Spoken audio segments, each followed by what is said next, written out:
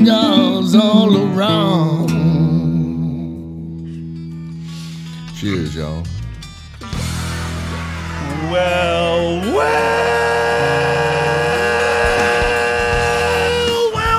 That sounds like a party right there. Welcome, ladies and gentlemen, to this fine radio program, podcast, and video extravaganza known internationally as the world-famous Smokin' and Toasted.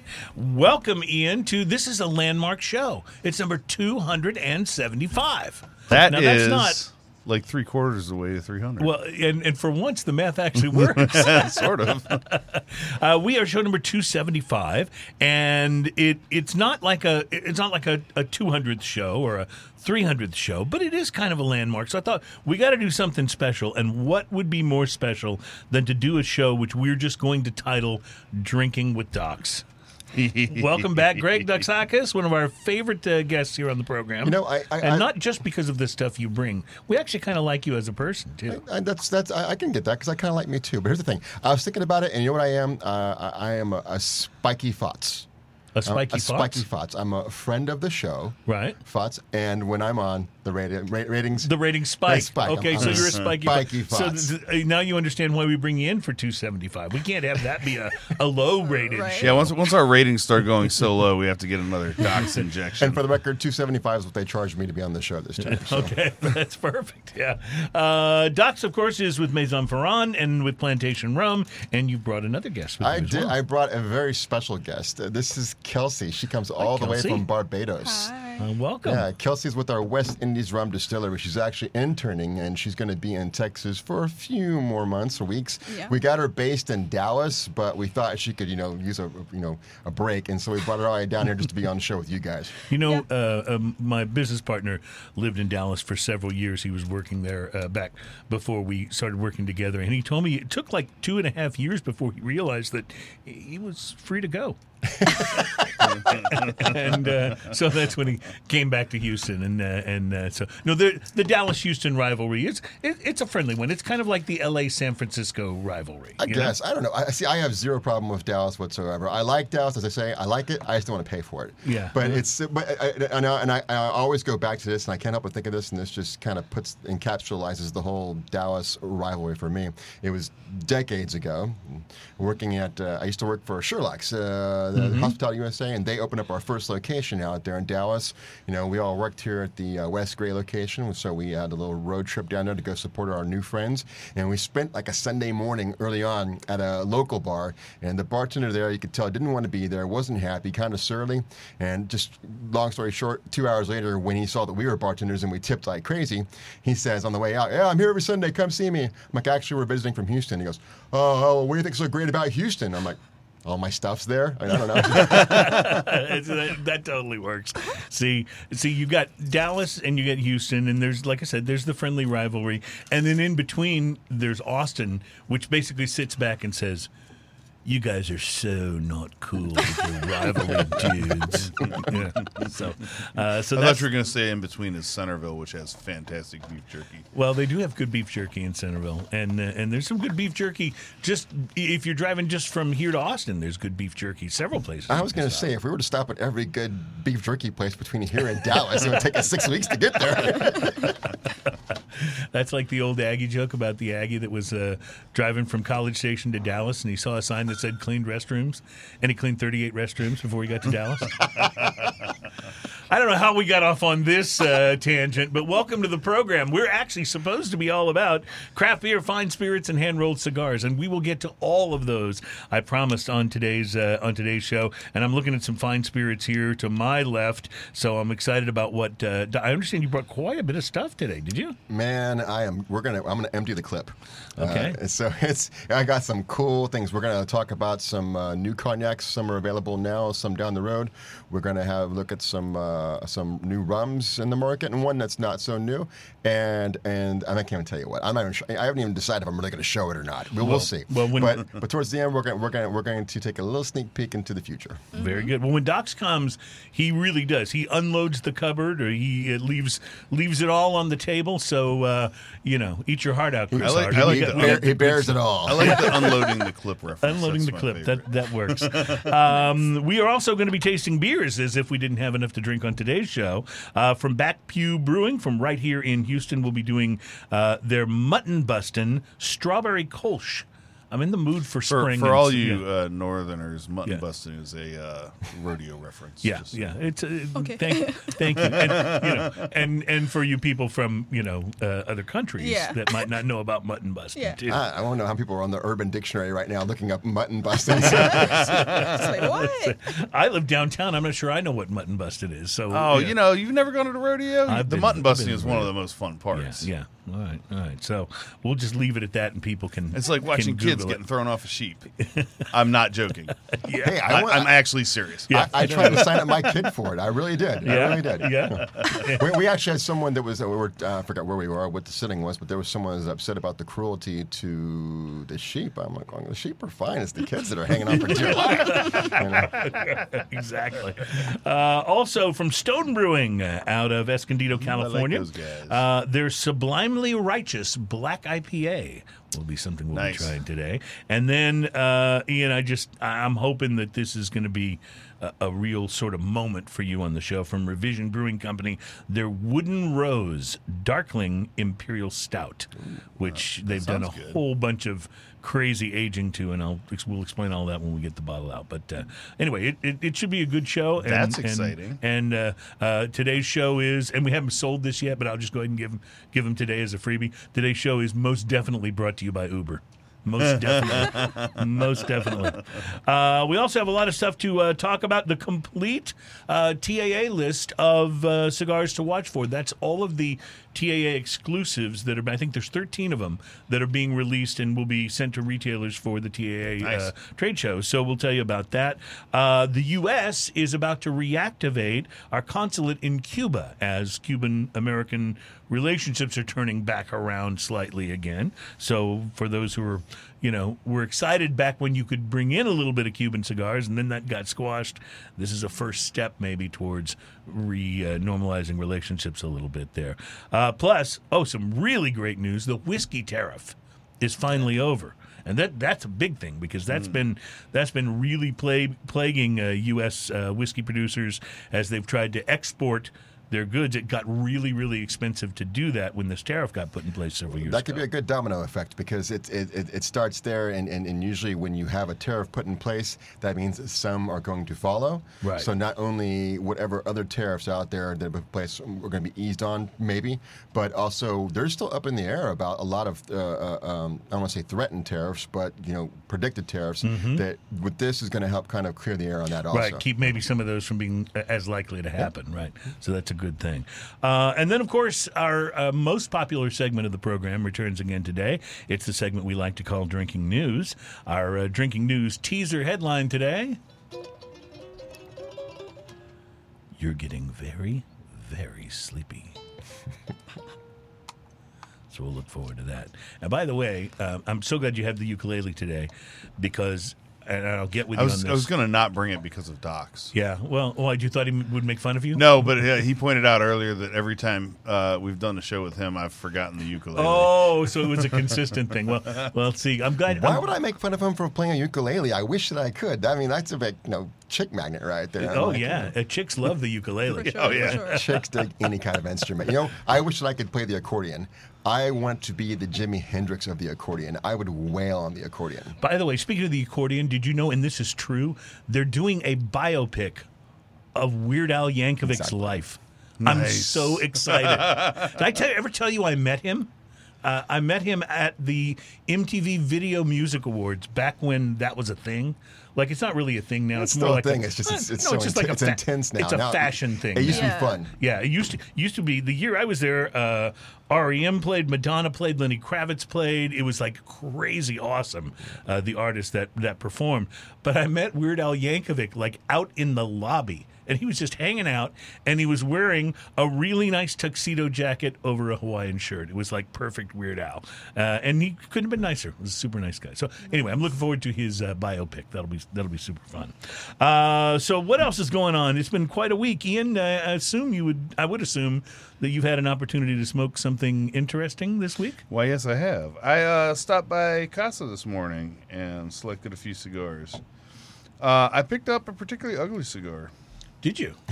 Like on purpose, or that was kind of how it happened? I was wandering around. I was like, I just want something different. And I was wandering around, and I saw a few things. But, after 274 episodes, that's 274 different cigars all the time. Yeah. You got to look a little bit. Yeah. You can't just reach out and grab a cigar and it's going to be a new one, right? Yeah. But I found one, and I was intrigued by it because it was kind of ugly, actually. Did it recall like your bachelor days at all? No. This was a Sancho Panza, a double Maduro. So that sounds good. Yeah. The wrapper is oddly wrinkly and bizarre. It's very weird. You'll see it on the picture. You just have to look at it. So this is the La Mancha size. That's a Corona. It's the 5.5 by 44. Pardon me. Connecticut broadleaf wrapper. Connecticut shade binder and filler is a blend of different things. The appearance on this rich, dark coffee in color, wrinkly and kind of homely is what I put down. Box pressed, firm overall feel, leathery and oily with a very simple Sancho Panza band. It is a very basic band. Yeah, very basic band. Classy. The pre-light sniff on this rich earth leather, coffee and chocolate at the foot of the cigar. The pre-light draw, I used a clip on it, had a medium draw to it. I got sweet coffee, leather, and a slightly fruity note out of it. The initial light on this, I had a burst of sweet coffee and tangy leather, backed by some kind of like savory spices and pepper. The retrohale was woody with pepper. The first third of this, flavors coalescing of sweet wood, sweet coffee, wood, earthy spices. Like it was kind of like, how Cuban has that really earthy flavor. It was kind of like a sweet Cuban with some almost nutty like flavors. A soil vibe to it. Right, yeah. So it started off that way. Underlying had this kind of like beef stock kind of fullness to the flavor. It was really interesting, really savory kind of flavor to it. Not overly complex. Yeah, very pleasant. Medium to medium plus, I would say. And this is right off the bat. Real toothy wrapper. Retrohale was earthy with some pepper. Solid ash, good burn. Second third of the cigar. I put 2 out of 2. Apparently I wasn't thinking. So I almost said second half of the cigar. Second third of the cigar. The beef stock flavor kind of ramps up a little bit. Cedar becomes recognizable from the woody notes. Leather and earth keep it interesting. Coffee and a hint of chocolate kind of thread throughout. This has the kind of wrapper that you could chew on for hours, Like if the cigar goes out, you could just like have it stuck in your mouth for like the rest of the day. I've done that. Right. Retrohale is sweet cedar and coffee backed by pepper. Solid ash, good burn. The last third of this, dark roasted coffee is more prevalent. Sweet and savory spices move around underneath. Cedar and bitter mocha become the backbone of this portion of the cigar. Peppery with toast lingering on the palate. The retrohale on the last bit of this is sweet coffee and cinnamon. A little bit of cinnamon to it. It's really nice. Solid ash, good burn. This cigar costs $6.29. Yeah, Sancho Panza's reasonably priced usually. Not expensive at all. I gave it a 6.5. Nice. This is one I'll be looking out. Nice. I was just kind of looking up what the cigar was made out of. I found you could find a cigar for like less than $80 for a box. That's not bad. Bad. Yeah. So I thought that's going to be one I put in my humidor. I remember, back in some of my early smoking days when I was, super, super tight budget. I remember picking up Sancho Panza Maduros because they were very good and you could get them for like $4 or $5 sometimes back in that day, which shows you how old I am. But it's a thing. They're a really reasonably priced cigar, and so it's easy for them to punch above their weight class a little bit when it comes to price to quality. So was that back when gas prices were less than movie theater snacks? Gas prices are still less than movie theater snacks.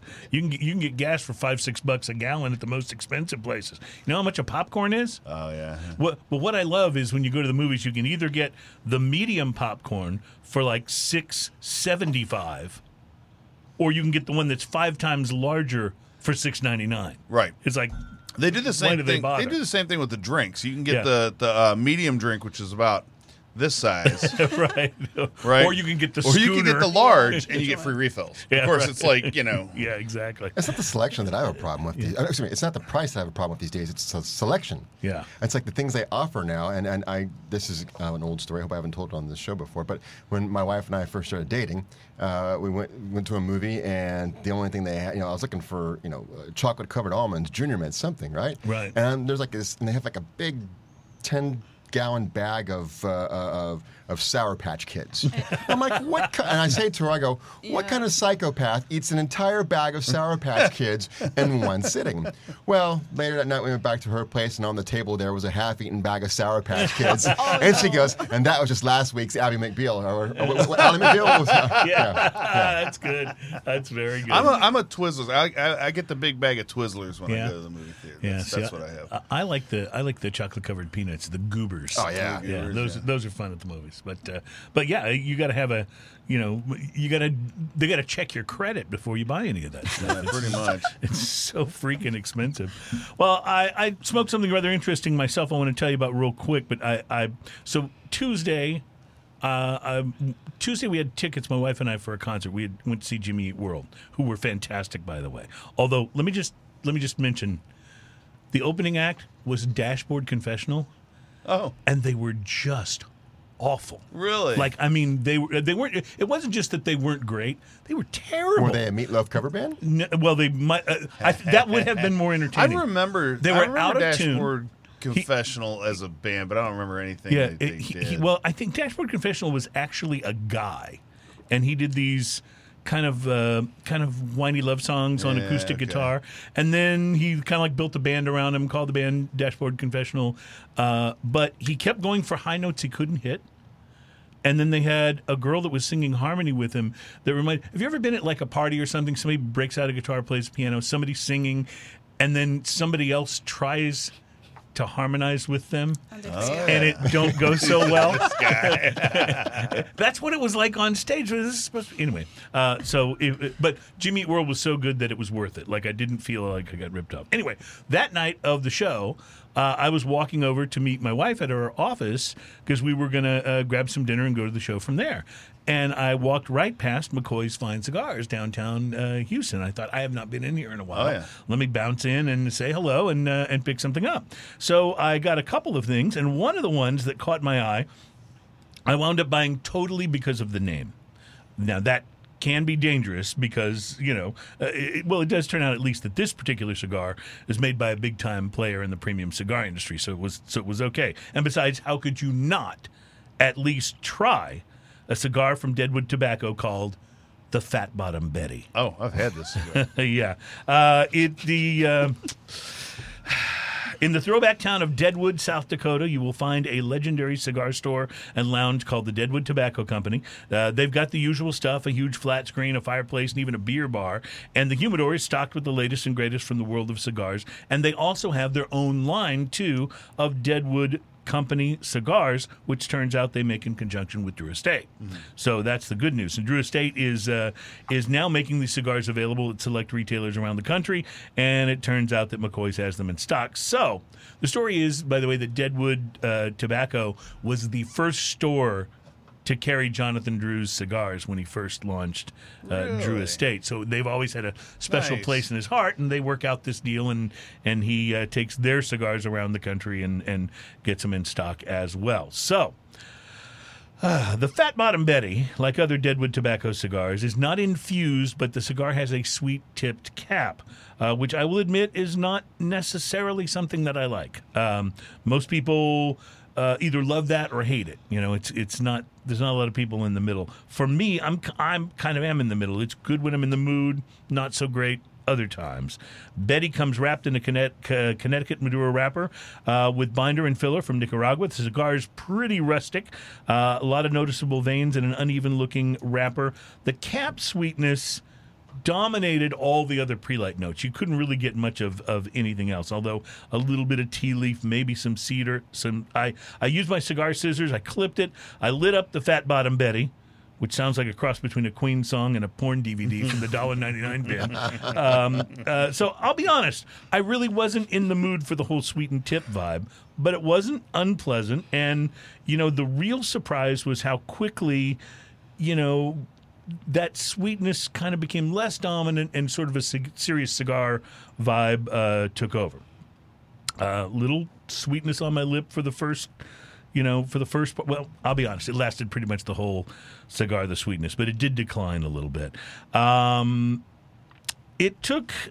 read a few gripes online about the construction of this cigar. I had no problems with construction at all. It burned like a champ, no problems whatsoever. What was most pleasantly surprising, I guess, about the Betty was the really nice complexity. I'll admit that when I got my first taste of the sweetness from the tip, it made me expect a cigar that was going to be kind of one-dimensional. That was not the case. It really did. It really performed pretty well. In the second third, I got the sweetness from the tip, but I also got a little bit of coffee, a little bit of woodiness, some oak, a little bit of leather. The draw and burn were consistently good all the way down. Last third, the white pepper note that I'd gotten in the first couple of thirds kind of became more of a black pepper vibe. I know that seems like maybe it's splitting hairs, but I even got a little hint of Hatch chili in the final third, which I thought was very interesting, which I probably only identified because I had some Hatch chili hummus earlier in the week. And Right. I remember the taste. Anyway, construction consistently good, so I enjoyed Fat Bottom Betty. It's a hell of a sentence to say, but you know what? I did. It was well rolled, had nice complexity. It was a nice long smoke, too, well over an hour for the Toro. I find myself wondering why they use a sweetened tip on this cigar. It doesn't need anything gimmicky to make it enjoyable. The complexity in the tobacco is there. The flavors are all there. I saw it described online as medium to full-bodied. My experience was more like a solid medium, but for me at least, I feel like the sweetened tip actually detracted from the whole smoking experience instead of enhancing it. I kept wanting it to go completely away, and it never quite did. You can expect to spend about $8 to $9 for this cigar, and I'm going to take the liberty to give a qualified rating on this one. Okay, if sweet tip cigars are not your thing, you can do better for $8 to $9. So price to quality, I'd say a 4. If we rated a 5, it means you get what you pay for. Yeah. If it's above a 5, it really knocked it out of the park, like Ian's cigar did with a 6. You had a 6, right? And at a 4, it just means, if sweet tip's not your thing, there's other cigars in this price range you're going to enjoy more. On the other hand, if you like infused cigars or a little bit of the sweeter vibe, Fat Bottom Betty can deliver for you in a big way. Or if you're just looking for something different, I'd give it a 5.5 in that case, if that's something that's good for you. So I enjoyed my time with Fat Bottom Betty. I just don't think I'm going to be bragging to all my friends about it. Because it's going to be that. So kind of a little bit about that particular blend. Yeah. They also, in that same blend, Fat Bottom Betty is a specific size Right. of the same blend as Sweet Jane and Crazy Alice. Those are Right. two other Right. sizes. But they also make a Sweet Jane in a cigarello size in a 10. Mm-hmm. And the Sweet Janes and the Sweet Janes in a 10 are ones that my wife really loves. Wow. She digs those. She's turned tons of people onto cigars just by handing out The little one Sweet of those Janes, little huh? cigarellos, and people are like, "Oh, these are really good." Well, I love the way they've got such unconventional names for their Right. cigars. It's really creative, and it's the really labels fun, are pretty awesome too, and I know that you looked at that label and thought to yourself, Oh yeah, "That's going to be cool." Oh yeah, so because it has the Day of the Dead skull face on it. It says Fat Bottom Betty real big. It's a perfect. Yeah, of course I'm going to try that. I've had a total revelation here. When you're describing tasting a cigar, it's like you're calling roll at a strip club. And when you are describing a cigar, it's like lyrics to a Frank Zappa song. I'm going to take that as a compliment. That's I don't know where to say thank you or punch an eye. that depends. Is Let's it give happy it hour? up for Escalade. Escalade. Oh, that's a good one. I hadn't remembered. I got to write that down somewhere. I'm doing. Wait a minute, y'all saw a stripper named Escalade? I'm just saying. Yeah. Did y'all really? That just popped out of my head. I don't know. No. Oh, you so should have lied about that. That was such an awesome story, man. I'm currently developing a puzzle book, and I'm one of the seek and find, word search games I want to do is stripper names. I just thought that would be really fun, For sure. So I got to remember Escalade. That's Escalade. good. All right, we got to take a break. We got to get to some tasting, and that all starts in segment number 2. So I have a feeling this is going to be one of those shows that runs a little long, and I hope you're ready. Smoking and Toasting is on the air everywhere. It is show number 275, and boy, are we excited about it. We'll be right back with Docs and Friends. Docs and Friends. Oh, yeah, that could be a show, The spiky thoughts.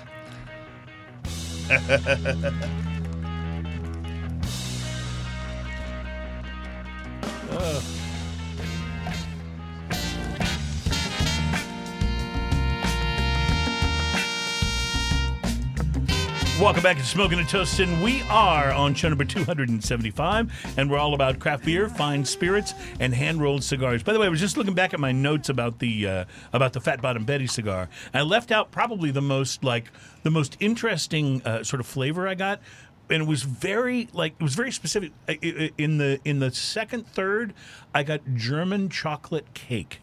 It's a deep kind of chocolate, like German chocolate, that little bit of extra sweetness, and then like a hint of coconut, which I think that's what made it taste like German chocolate that you didn't cake. say vanilla, because I always get vanilla, because I think that there's a little bit of pipe tobacco blend. I think that there is in there. It had that vibe to it. Maybe it's just and the I always get a strong vanilla out of that, but it might be that the sweet tip was obscuring the vanilla. Obscuring that for you. It could very well be. Anyway, I enjoyed it, but I just have a feeling I would have enjoyed it more if I'd been in the mood. Maybe I just wasn't in the mood for the sweet tip. Maybe they should do it with and without. That's what they should do. That way people could choose which one they wanted. So, anyway. Well, I think the original cigar that they did, though, was the Sweet Jane, and I think that was the whole point of it. I've done the Sweet Jane before. With the different sizes. Yeah, so. I've done the Sweet Jane before, so it's pretty good. So welcome back to Smoking and Toasting, and welcome to Greg Duxakis. What is going on with your company? It's been an explosion of stuff, hasn't it? We're out of control. Yeah. We can't be stopped. We are out of control. Well, so Maison Ferrand is the parent company, so you own Plantation Rum, but there's also is rum the bigger part of what you guys sell internationally, or is the cognac and all of that stuff it is a now bigger part? by volume. By volume, hands down, rum. Okay. Yeah, Plantation. If we're getting into the numbers of it all, it's Plantation as our biggest mover, and then after that it's Citadel, our gin, and then after that it would definitely be the cognac. But I mean, listen, we are the number 14 biggest cognac producer out of like 187 of them, which we're proud of. But when you look at like the top 3 or 5, it's like they're way up there. They like to tease us and tell us they sell in one day what we do all year. But we like to think that we're putting a little bit more something more thoughtfulness into our products here, our cognacs, I should say. I don't think our goal is to become the biggest. Our goal is always just to be one of the best. Right. For sure. Well, it reminds me of when I was driving in today, I saw a billboard, and it was the Texas flag, but it was for Bud Light. So in the place where the star would be of the Texas flag, there was a Bud Light can. And then in the place where the red and the white were, it said, brewed in Houston, brewed in Houston. And then there was some kind of finer print along the bottom, and I didn't quite have time to read it as I drove past the billboard, but I'm pretty sure it says brewed in Houston with the same crappy recipe we use in St. Louis. Right. I'm pretty sure that's what it said. So, to your point about cognac, it isn't necessarily that you wanted to be the biggest. You just wanted to put out something you could be really proud of. I was wondering where you were going with that. Yeah, see how it came back around? Yeah.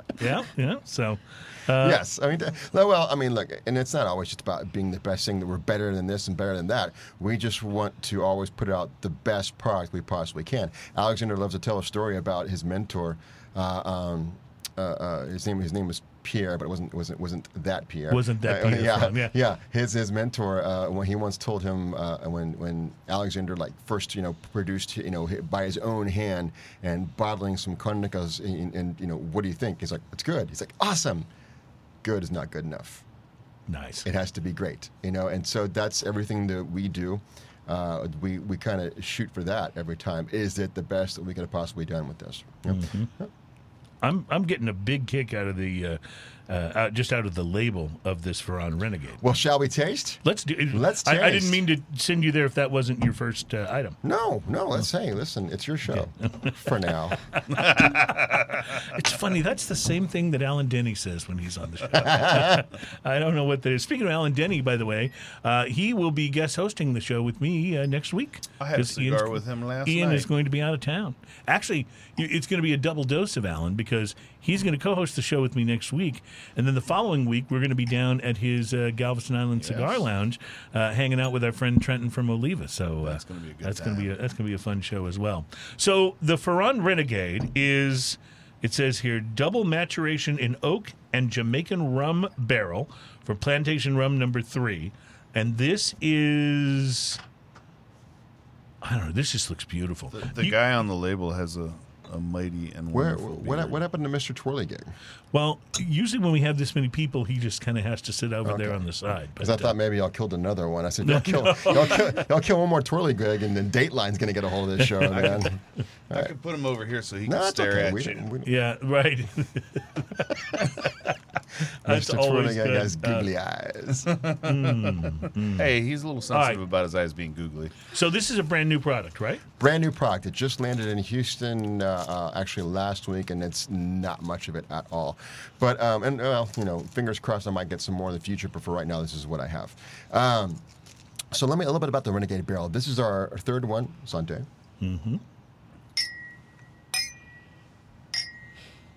Clink. What a cheerful noise. It is a wonderful noise, isn't it? So a little note about the Renegade Barrel series. We started off with Renegade Barrel number 1, I think about 4 years ago, where we did that Sauterne cask aging on the cognac, and then we did Renegade Barrel number 2, which was chestnut cask finish, and we couldn't even call that one cognac because by law, in order to call it cognac, it has to be aged in some sort of oak barrel, usually French, but it can contain other French spirits or wines, but it can't, if it contains anything else at any time, you can't legally call it cognac.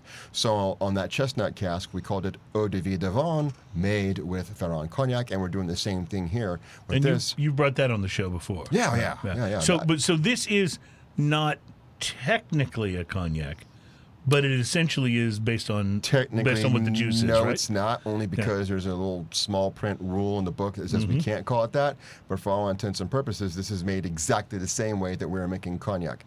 It's going to be the same Grand Champagne territory, grown grapes of mostly, usually everything we do is going to be 100% Ony Blanc. Every now and then we mix in a little bit of Colombard. But it's going to be the same Charente pot stills. It's going to be the same aging process. Just the only difference is this one is going to spend a little bit of time in barrels from Jamaica that once held rum from Long Pond. That's one of our distilleries that we own in partnership with the Jamaican government in Jamaica. So this is kind of this is plantation inverted, if you will. Yeah. So if you think about it, every plantation is going to be rum that's going to spend some time in the cognac barrels in France. We flip the script here, and now this is going to be cognac that's going to spend some time in the rum barrels. barrel. Yeah, I like the idea. Incredibly interesting. I love the nose. What it does to the finish and the nose. What I love is that Ian has already had like half of his glass. We're all here nosing it and talking about it. Ian's like, "Well, this is good." It's called research. Mine seems to have evaporated. Might I have a touch more? It's You're right. It's all about the finish. yeah, the finish on this is exquisite. It's so interesting. But every time I open this bottle, I feel like someone just unwrapped a dark chocolate. Not like that cheapo dark chocolate, but like 75% cocoa. I just paid $12 for this chocolate bar chocolate. Right. You know what I mean? I get it right on the nose, big Right. time. It's really good. It's really a perfect idea. Resting the cognac in the rum barrels.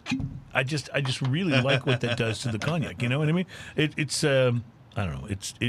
It's working for me. The cognac cuts through. It still has a grapiness to it. Yes. But it also that has. But you get just that touch rum of kiss to it Jamaican that's rum so funk interesting. that makes it Definitely. so interesting, don't you think? Yeah. Just a touch. Sorry, we're not going to pretend that Doug's not here. I was like, going, So, Here's Doug, one for Mary. once Adam flies the coop on us, Doug is going to be our new we gotta engineer. So we got to get him used to the idea, as we have with Adam, that we try to make sure they get something to drink so they don't start asking for raises. That's right. This is a different kind of day drinking. Yeah, that's right. Yes, it is. That's a T-shirt right there, boy. different kind of day drinking. Ferran Cognac, a different kind of day drinking. I like it. So- I like it. So, how much? Oh, I don't know. You don't know how much the... If you have to ask. No, I'm kidding.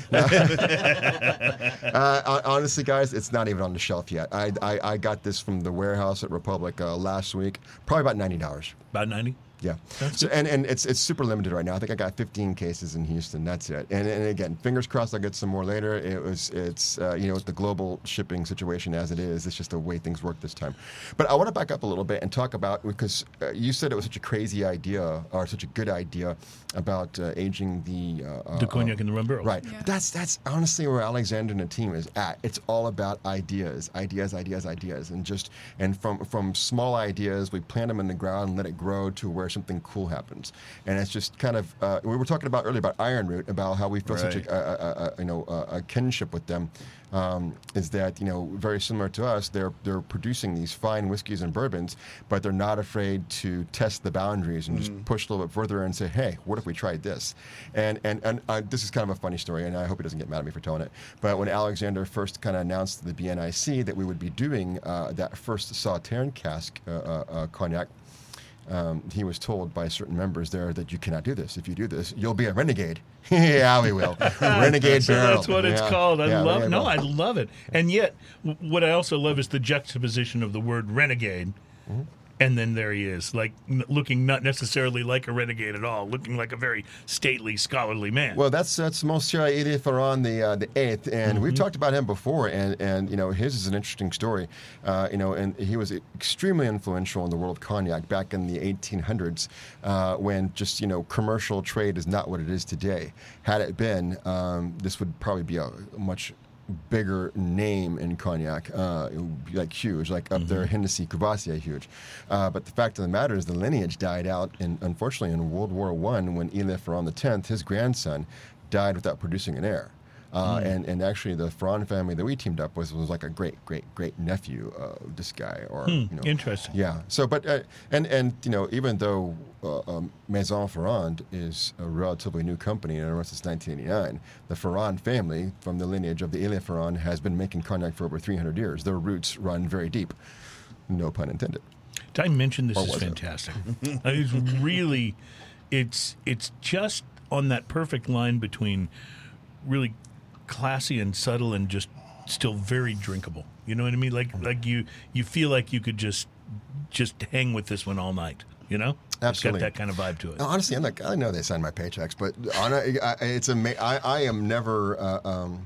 I'm always amazed how they continue to amaze me. Mm-hmm. I'll admit there's been a couple of plantation single casks where we do some funky finishes and that sort of thing that have not been my particular taste, but they're still very fine cognacs, rums. Pardon me. Yeah. But they're still interesting and worth experimenting and coming up with. But for the most part, and somebody's going to love those. Everything they throw at us, I'm still going, damn, you did it again. Well, we talk about all the time the Isle of Fiji rum, which is just so freaking good. And I'm still like, and please don't carry this message back to your bosses, but you guys could be charging twice what you charge for that and still sell a bundle of it.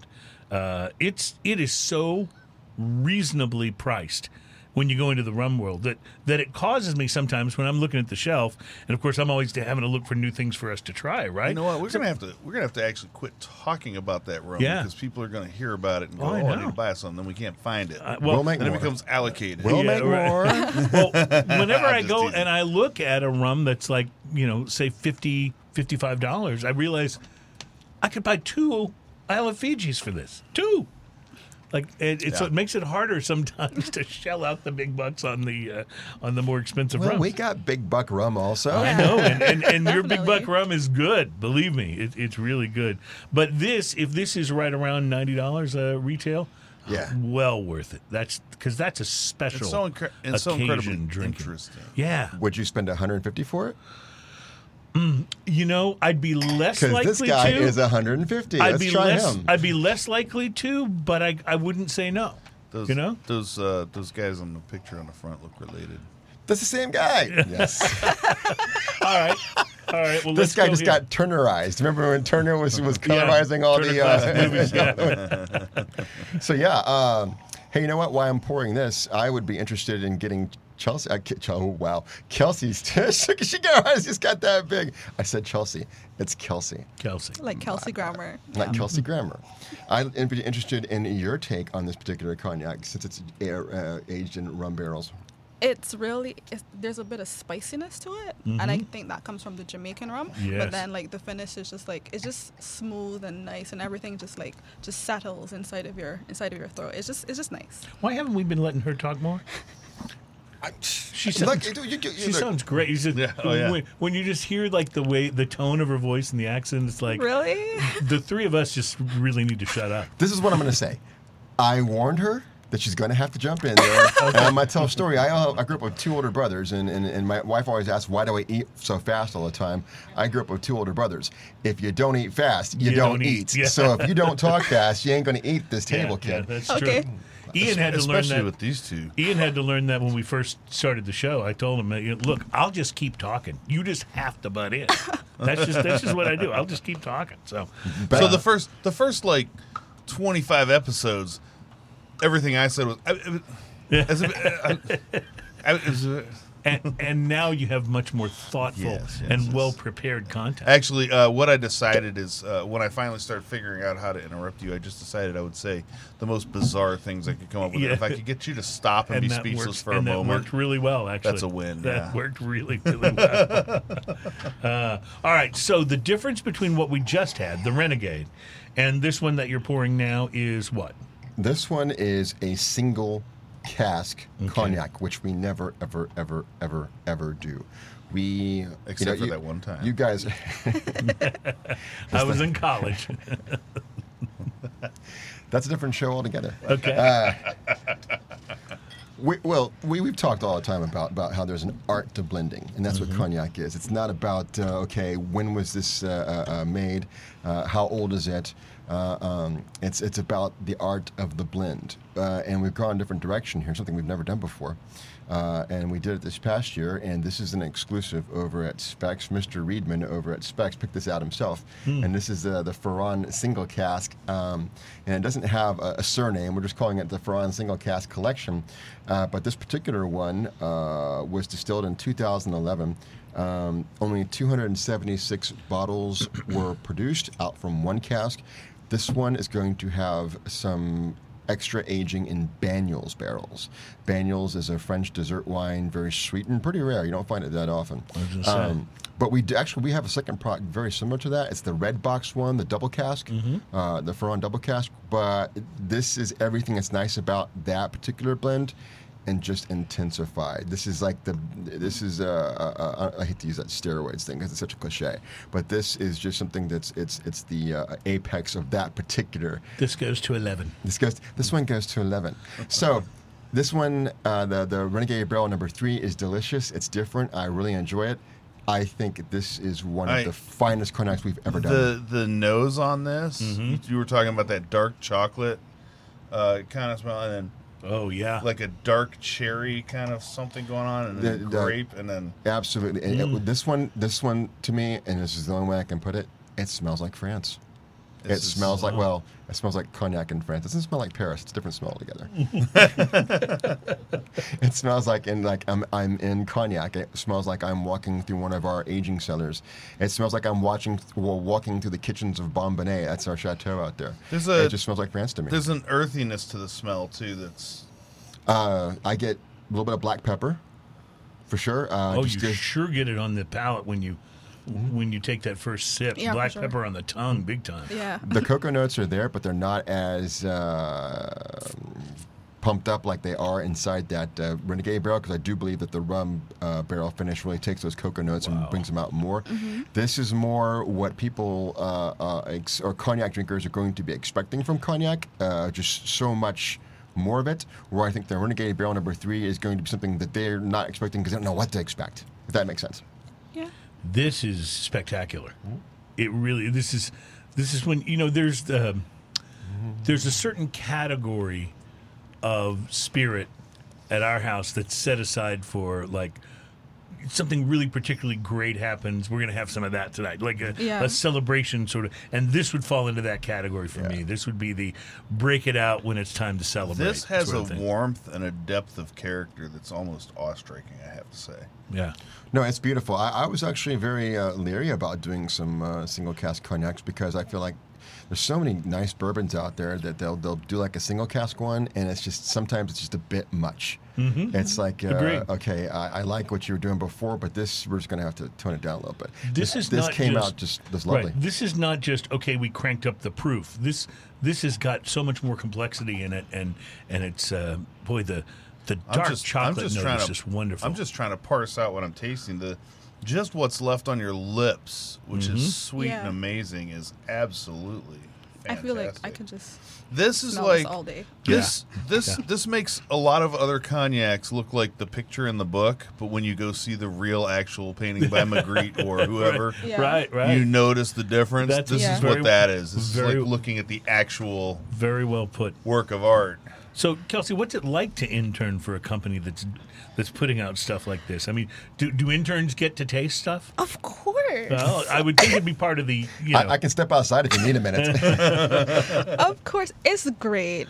Yeah? It's really great, and like I'm just amazed by how many products they have. Right. It's just like, guys, how can you come up with so many ideas like all the time? But it's just really great. All of their products are great quality. Having been to Doc's house and having stood before his altar of plantation rum, that's what I call it. I don't know if that's what you call it, but it's like it's just you're just in awe seeing all the bottle, and that's just the rum, right? You don't have like the cognacs and stuff there. The cognac. Well, I keep the cognacs downstairs. Right. So Yeah, the only thing like more grandiose than that at his house was his Christmas lights. the Disney Christmas lights. That like when he turns on, it sags the whole neighborhood.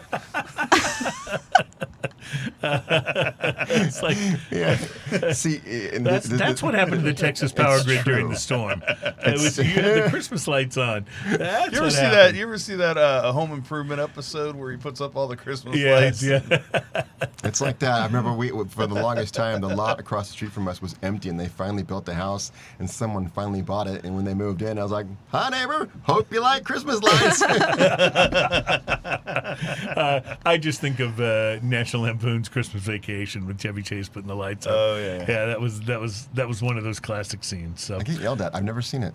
you have never seen See, that? I always get yelled at about that. I've never seen it. Seriously, if you're Mr. Christmas Lights guy on your block, you got to see that movie. I know. Watch it tonight. Watch We're- it tonight. Chevy Chase gets on my nerves. Agreed. I'm not a fan.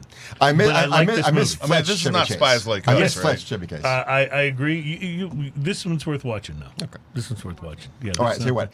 If you come to my party this next year, thank you, Ian. You're a good friend. If you come to my party this year, wait a second.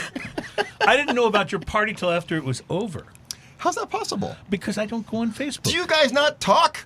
You work together, for crying out loud. Oh no, I didn't tell him on purpose. I mean, I did tell him. I told him about an hour before the party. I was like, "You're not going to the party?" He's like, Ian's "What?" like, more rum for me. See, here's the thing, though. He still has not gotten over that very first bottle of Isla Fiji rum. That's true. Because you guys sent the bottle for the show. I don't know. Again, I assumed you guys talked. Well, That we bottle- do. I didn't even know that bottle existed We do. until the show. Right. Wow. We do. I brought it in for the show. And I then just- that bottle didn't exist by that point. Right. I brought it in for the I show. There still was hold just- you responsible. There too. was just only enough left for the show by the time I brought it in. And then I told Ian about it, and he whines about it to this day. I've bought him a bottle since then, and he still whines about it. So I think his not telling me about your party I'm just saying, you bought me was one bottle of Isle of revenge. Fiji. When we did the malt liquor taste test, I brought you, how many bottles did I bring you? I mean, it was yeah. like 7. I don't know. How many days was I still burping malt liquor? That's the real question. That's the real question. I've told this story before, but we did during the first part of the pandemic, when we were doing shows via Zoom, right? Yeah. We had a guest on from the guys that do the cigar malt. I'm blanking. Jura. From Jura and. Dalmore. Jura and Dalmore's. For the Dalmore, yeah. So we had our guest on from the Dalmore, and I actually went and bought a bottle of it, which is like $150. Yeah, the cigar malt whiskey. It's a beautiful whiskey. Wonderful, beautiful wonderful whiskey. So I went and bought it, and then we were doing the show on Skype. So I poured half of the bottle into a. I like to call it a decanter. Ian likes to call it a Sprite bottle, but I poured half of the bottle. It was in a Sprite bottle. I put half of the bottle into a bottle and left it at the front of my building. Ian came by and picked it up. That way we could both, when we did the show, we could both sample and taste, right? So it was absolutely delicious. It was a very enjoyable show. The next week we were doing a malt liquor blind taste test, and Ian said, I'll handle getting the malt liquor. And he went out and picked up the malt liquor and dropped off a bunch of it at my house so we could both... A bunch of it. Taste- Not half of a taste. bottle of malt liquor poured into a Sprite Sprite can. bottle. Yeah, right. A Exactly. Sprite bottle. Yeah. So he likes to say, I gave him half a bottle. He gave me like 9 bottles. And I like to say, yeah, but it was Old English, for God's sake. Speckled hen or whatever that I stuff did is. actually take the cigar malt and pour it into a decanter before I took it on the show. That was the plan. I just didn't have a decanter. That would have been awesome. By This the way. this cognac is unbelievable. It So really is. this one- if you're telling me this retails for $150, I'm gonna say totally worth it. Absolutely worth it, and it's a cool looking package too. It's something that's it's got Eliffer on the 8th row on the label. It looks like it tastes. It's noble. It's just a beautiful spirit, and you can only get it at Specs. So this was a Specs choice, Yeah. but so that means you can only get it there. But it also means they should have this, correct? They have it. In fact, Kelsey and I were there earlier this week, and I went to the shelf, and they were out. I go, oh, I know you didn't sell all of it yet. I know it's good, but they just got it in January, and so we had to take the elevator of doom up to the second floor. I've been there. To go scrounging for it, because as lovely as our bottles are, our cases for special stuff are just plain white cases, and there's like 1,000 plain white cases out there, so we had to go Wow. find it and get it Yeah. back on the shelf. But thank goodness we did. And you can find it, for our listeners up in the Dallas and Austin, San Antonio area, you'll find it at the bigger Specs as well. Okay, good It to should know. have some left. It's totally worth it. That's Gaze unbelievable. upon that bottle and know what you're looking for. It's the Cognac Single Cask Selection, distilled in 2011. Yeah, and the it Renegade is Barrel number 3, delicious. it just dropped. I'm pretty sure NASA's going to bring it in. We showed it to her yesterday. I know. If you're out there on the northwest side, out there in the Cypress, it's the M&R Liquors on Grant. He's bringing in a case. Yeah. Okay, and that's the Renegade you're talking about, right? Yeah. Yeah. And that's going to be also hard to find. Why don't you guys make more? It's fantastic. It's going to sell like crazy. What keeps the quantity so low on it? That's an excellent question. I think it's because you can only sustain so much regular product. When we're doing special things like this, we can only use so much cognac because we still have, the 1840 to produce, Right. the Ambre to produce, the Célestin des Anges, the Légendaire, the Reserve Double Cask. We're essentially, except for the single cask right here, we're using the same ingredients for those cognacs that we are for Right. this cognac, just different ages and different blends. So you got to save some for the products that are supposed to be there every day. Yeah. That's the short answer on that one. By the way, I love when you come on the show and speak French. It's so cool. And it's just way cooler than when, let's just say, Chris Hart does it. You Just keep mentioning this name. What is that? a Chris Hart? Ugh, it sounds disgusting. I think it's a cocktail, but I'm not sure what goes into it. So we'll have to You know look what? into that. We need to do an entire show of celebrities or characters that look like Chris Hart. I found a new one. Have y'all guys been ever watched Last Kingdom? Last Kingdom? Yeah, on Netflix. No, I haven't seen Yeah, there's another, because there was that one dude on Game of Thrones. It's pretty much the same character, just a little bit shorter. But Peter the Dinklage? shock of red hair and Oh. and yeah. had an appreciation for overproofed spirits, that kind of guy. Okay. So yeah, we'll do an entire show of Christopher Hart lookalikes. Well, that would be a little frightening, actually, I think. It really would. All right, we got to take a break. We're going to come back. We have some beer to taste, and I assume there's more in your rolling bag of goodness. We're going to be here for a while. All right, sounds good. It's Smoking and Toasting, episode number 275, and we will be right back. Ooh, let the ears breathe, right? I think I had that idea last time I was here. We need to come up with cans, fan fans, fan cans, can fans, fans inside the ear.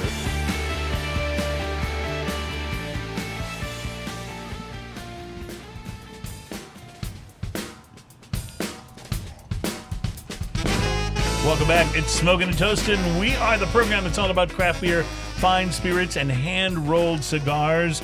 This week, U.S. spirits producers can finally raise a glass because the whiskey tariff is being lifted. So the drama all began in 2018 when the Trump administration put tariffs on imports of both steel and aluminum. And then the European Union, which at the time included the UK, responded with retaliatory tariffs. And as is often the case, they singled out the very American products to try to hammer their point home, including American bourbon. It was a move that was estimated to have cost the U.S. whiskey industry hundreds of millions of dollars. So all those tariffs are going away now. Everything, as Docs was saying earlier, looks like it's going to be relaxing, and a lot of the proposed and future tariffs will be much less likely to go into place. And the big celebration, though, is for U.S. whiskey makers, U.S. bourbon makers, who it's been costing them a fortune in lost sales in the U.K. and in the EU. So this is a good thing to be celebrated in a very fantastical kind of a way. Ian has popped open the can from Back Pew Brewing from right here in Houston, Texas. And these guys have got the Mutton Bustin' Strawberry Kolsch. And as Ian was pointing out during the break, Mutton Bustin' is it's kind of like the kids get to play along at the rodeo. They put them on little lambs and sheep, and they have a race, and the kids are all padded up and hopefully don't get hurt too much by the rambunctious sheep. It's really cute. I know it's cute, right? It's cute to watch. Yeah, it's cute. I think if there had been a significant injury by now, they would no longer be Right. Yeah, when it comes to kids, show for the sure. can Yeah. here on the. Yeah, you can show the Mutton Bustin' can there, so you can kind of get an idea what that looks like. That's You know, cute. So this is mutton bustin'. Mutton That's a mutton completely bustin'. Strawberry Kolsch. a whole different Look, thing. I don't know how to say this, Chris. All right, mutton different bustin', thing. strawberry Kolsch. Can information: 12 fluid ounces, 5.5 alcohol by volume, 22 IBU. You know, it's interesting. I didn't get much on the nose, but then I went to take a sip. I didn't actually take the sip, but I got closer to it with my mouth, and that's when I got hit by the strawberry. Yeah. You know, Yeah, it's for just sure. right before. The strawberry's I subtle, took a like sip. unless you really, really agitate it, you don't get a But lot if of you- strawberry. If you go to take a sip, right before the liquid hits your tongue, you get the strawberry. Here's the thing, though. I You think, got to be real close to it. I think that's perfect, though, because I don't want a lot of strawberry in my beer. Right. You know? Strawberry is one of those flavors where a little bit sometimes isn't enough, but just a little bit more is way too Is much. way It too can, much, it can yeah. go over. It's like watermelon will do that 100%. too. Yes. Yeah. You can It's one of those flavors. you can oversweet something with strawberry, and the same thing with watermelon, quite frankly. But no, this is, I really like the balance of this, and what I love most about it is it's got that wonderful Kolsch crispness that just makes it kind of almost snap at the end of the finish. Yes, I I like can. it. Yeah. I'm going to go ahead and say I don't like it. So what is it that you don't like? It's watery, it's crisp, and it's got a kiss of strawberry, but that's all it has to me. Like there's no, I don't taste the balance. There's You're a not little getting bit the of barley in there? There's a little bit of barley, kind of bitter bite in the aftertaste. That's not really happy to me, but that's just me. Yeah, I kind of like it. What about you, Doc? Do you like it? I'm going to buy some. Okay, yeah. See, everyone's different on these things. I liked you know? it. I really did. Kelsey, what do you think? I don't like beer, but I like this. Okay. So, Okay. yeah. See, well, maybe I'm getting voted down. well, here. maybe it's just not quite beerish Yeah. enough for you. Yeah, you this know? this Yeah. to me is there's not enough body to it. I think is what it really boils down to. I'm just not that's not satisfying to me. Kolsch in general is a very sort of light, crisp style of I beer. do like a lot of Kolsch Yeah? beers though. There's Yeah. like the Allstat Kolsch. I think Yeah, it's it's good. absolutely masterful. There's Klaus makes their Kolsch, which is I fantastic. kind of dig this though. It's different. It's got that little. Insult or insert any other German name here and put Right. Kolsch in front of it. There's actually quite a few good Kolsches out there. I do though think that they got the strawberry just right. I agree, 100%. Yeah. I will say the strawberry is not overpowering, and that's a nice Definitely thing. not. All right. Well, good stuff. All right. So we're going to keep this break purposefully short because when we come back, we're going to do some more spirit tasting. We also have another beer to taste. Our next one is a black IPA from Stone. Now, I don't know if there's a brewery in the country that knows IPA better than Stone Brewing. And when you think Stone, you think IPA. That's just the truth. You really do. And they've put so many of them out. They've all been terrific. So we'll try their take on a black IPA. Now, usually when you have the black beers, unless it's a stout or a porter or something like that, it's usually a black lager. That's Yeah. much more common. You don't see black ales nearly as often. So Yeah, no Label makes their black lager, and there's a few others. Ugly Pug out of Raw and Sons Oh, yeah, in that's a Fort good Worth one, is a yeah. great Raw and black Sons is lager. great. Quite frankly, Shiner Black is delicious. Shiner Black. Shiner That Black one's- is good. For whatever reason, there's something in that Shiner Black that doesn't jive with my taste buds, and I don't know exactly what it is. That's just one of those things. All right. Well, we'll try the black ale from our friends at Stone Brewing coming up next. And what do you got up your sleeve, Docs? What's next for you? We're gonna go straight on rum. Something new, something not so new. Something borrowed, something blue. Well, we'll see what Well. we'll see how the date goes. All right, we'll be back with it next. It's Smoking and Toasting.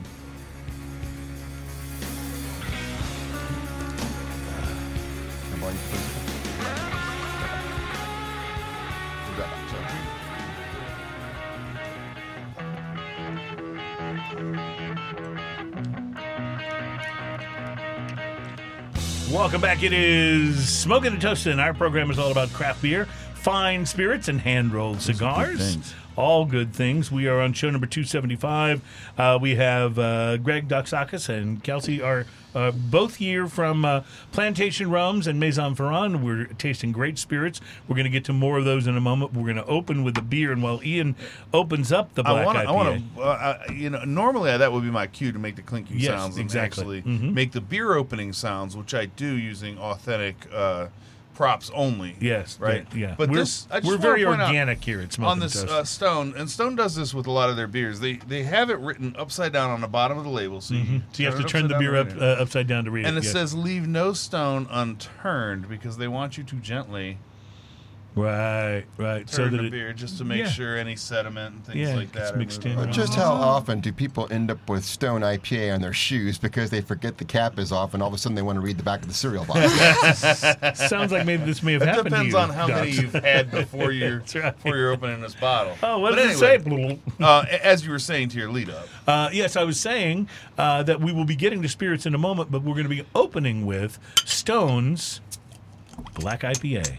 And what's it called? Sublimely Self-Righteous? Is that the name? sublimely self-righteous black IPA. So while Ian is pouring that, I will mention to you that the U.S. Embassy in Havana has been effectively closed since September of 2017 when the embassy staffing there was drastically reduced following reports of neurological injuries to CIA and State Department personnel on the island. Since then, what's been called the Havana Syndrome has morphed into a worldwide phenomena, which isn't isolated to Cuba.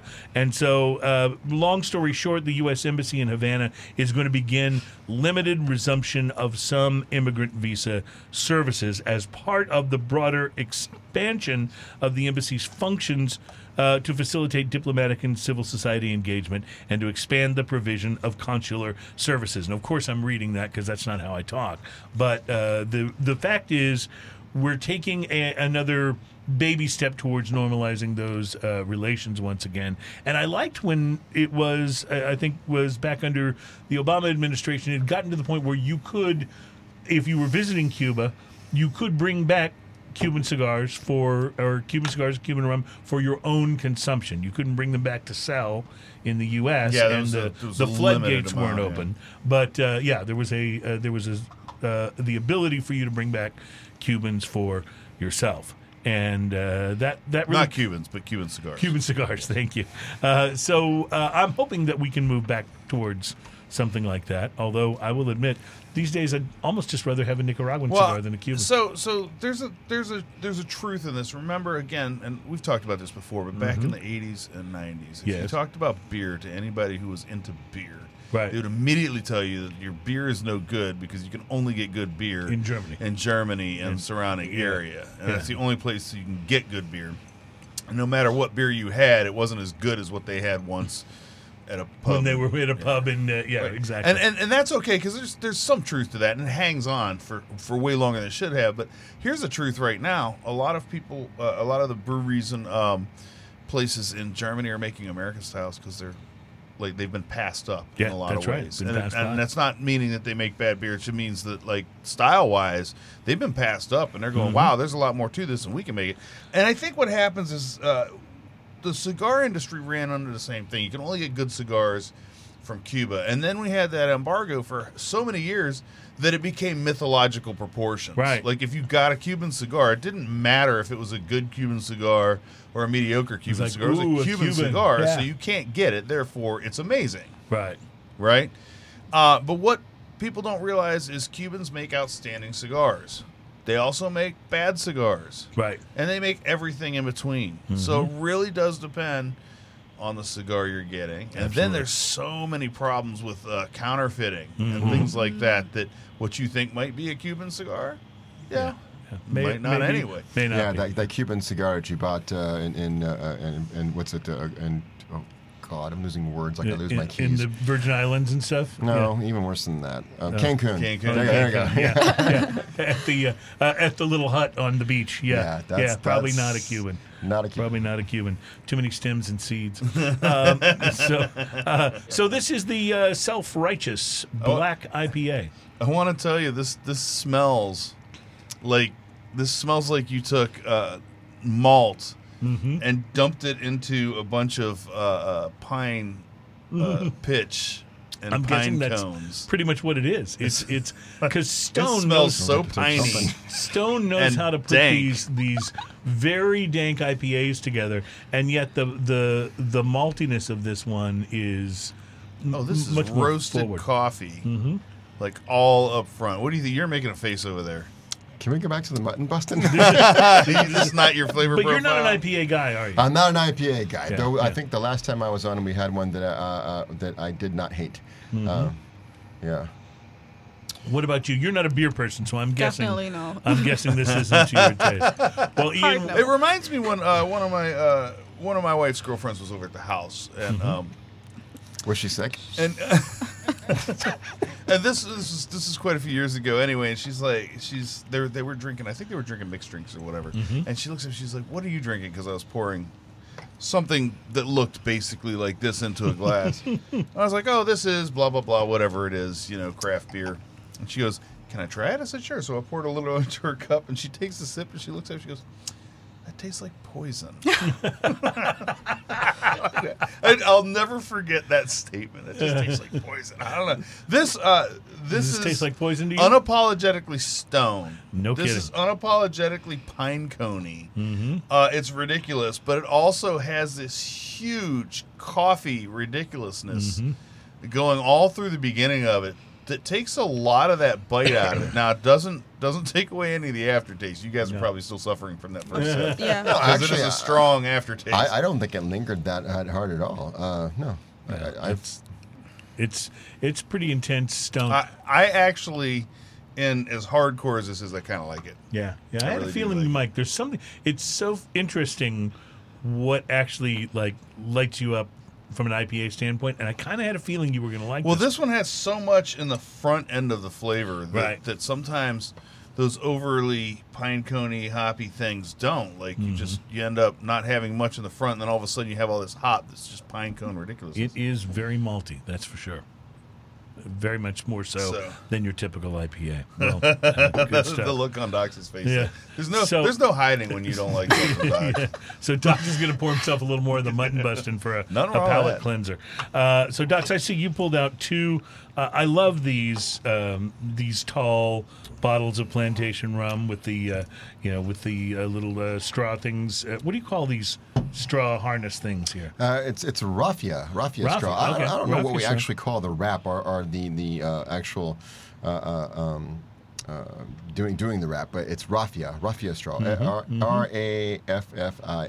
Okay, well, the raffia and the tall bottle usually mean something very Means more interesting. money, more money, Means something very interesting is about to happen. and more flavor. And I see a single cask Guatemalan and a Fiji Island single cask. So tell us about these. Are these limited releases?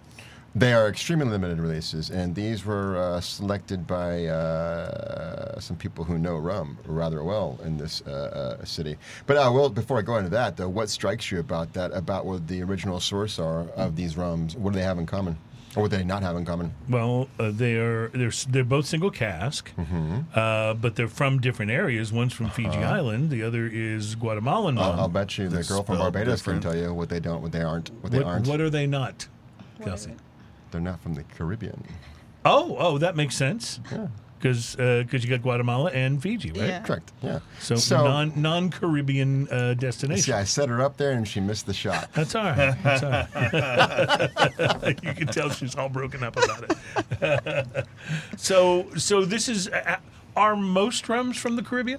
Absolutely. Think about it. What percentage would you say? Like, Oh, I don't know. like better than 80%? I would say so. Yeah. Okay. I mean, when you Probably. factor in what the top rum producing regions of the world, Barbados and Jamaica aside, Trinidad, Puerto Rico, Cuba, Right. but I think one thing that we've always sort of been proud of we are very proud of it with Plantation, is it's always been a demonstration in the terroir of rum.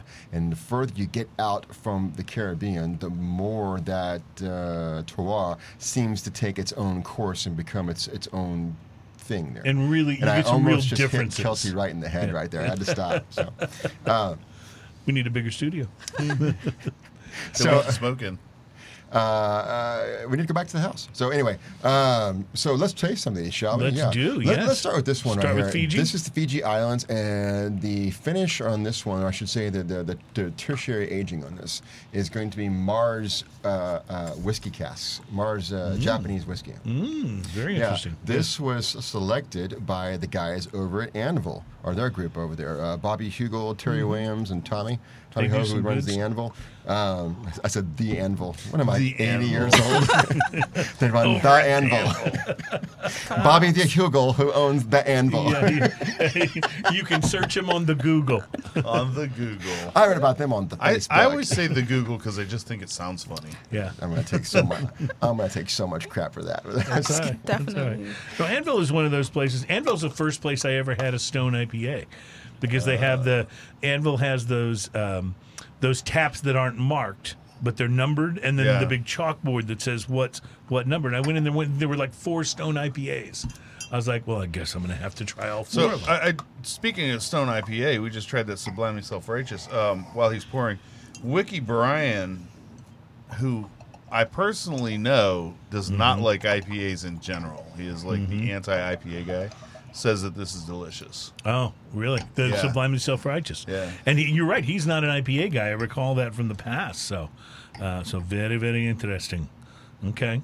So this is what is the difference between this and your standard, much less expensive Isle of Fiji? Where do they diverge? The Isle of Fiji is going to be a blend of pot still and column still rums. This is all. Hello. He's making it easy. Love Yeah. Do you like maple syrup? pot still and column still rums mixed together for the Isle of Fiji. That's the Isle of Fiji's, but this is actually going to be all triple column still rum here, and this is all, of course, from the same rum company of Fiji. But what makes this one different, of course, it's going to be much older rum, and the dosage on this one is 0, where we're using 16 grams per liter in the Isle of Fiji, and also the proof on this one is 102, I believe. I'm going to double check my math here. I'm not It's surprised. 100. It's almost 101. It's almost 101. Okay. But again, that triple aging in the Japanese whiskey cask is something that's the unique point right there. You're not going to find that anyplace I else. bet this goes great with waffles. Why? Because of the maple syrup. You're getting maple on that? I'm getting maple. Really? You should see a doctor, man. You didn't like that strawberry beer. Is You're it getting just me?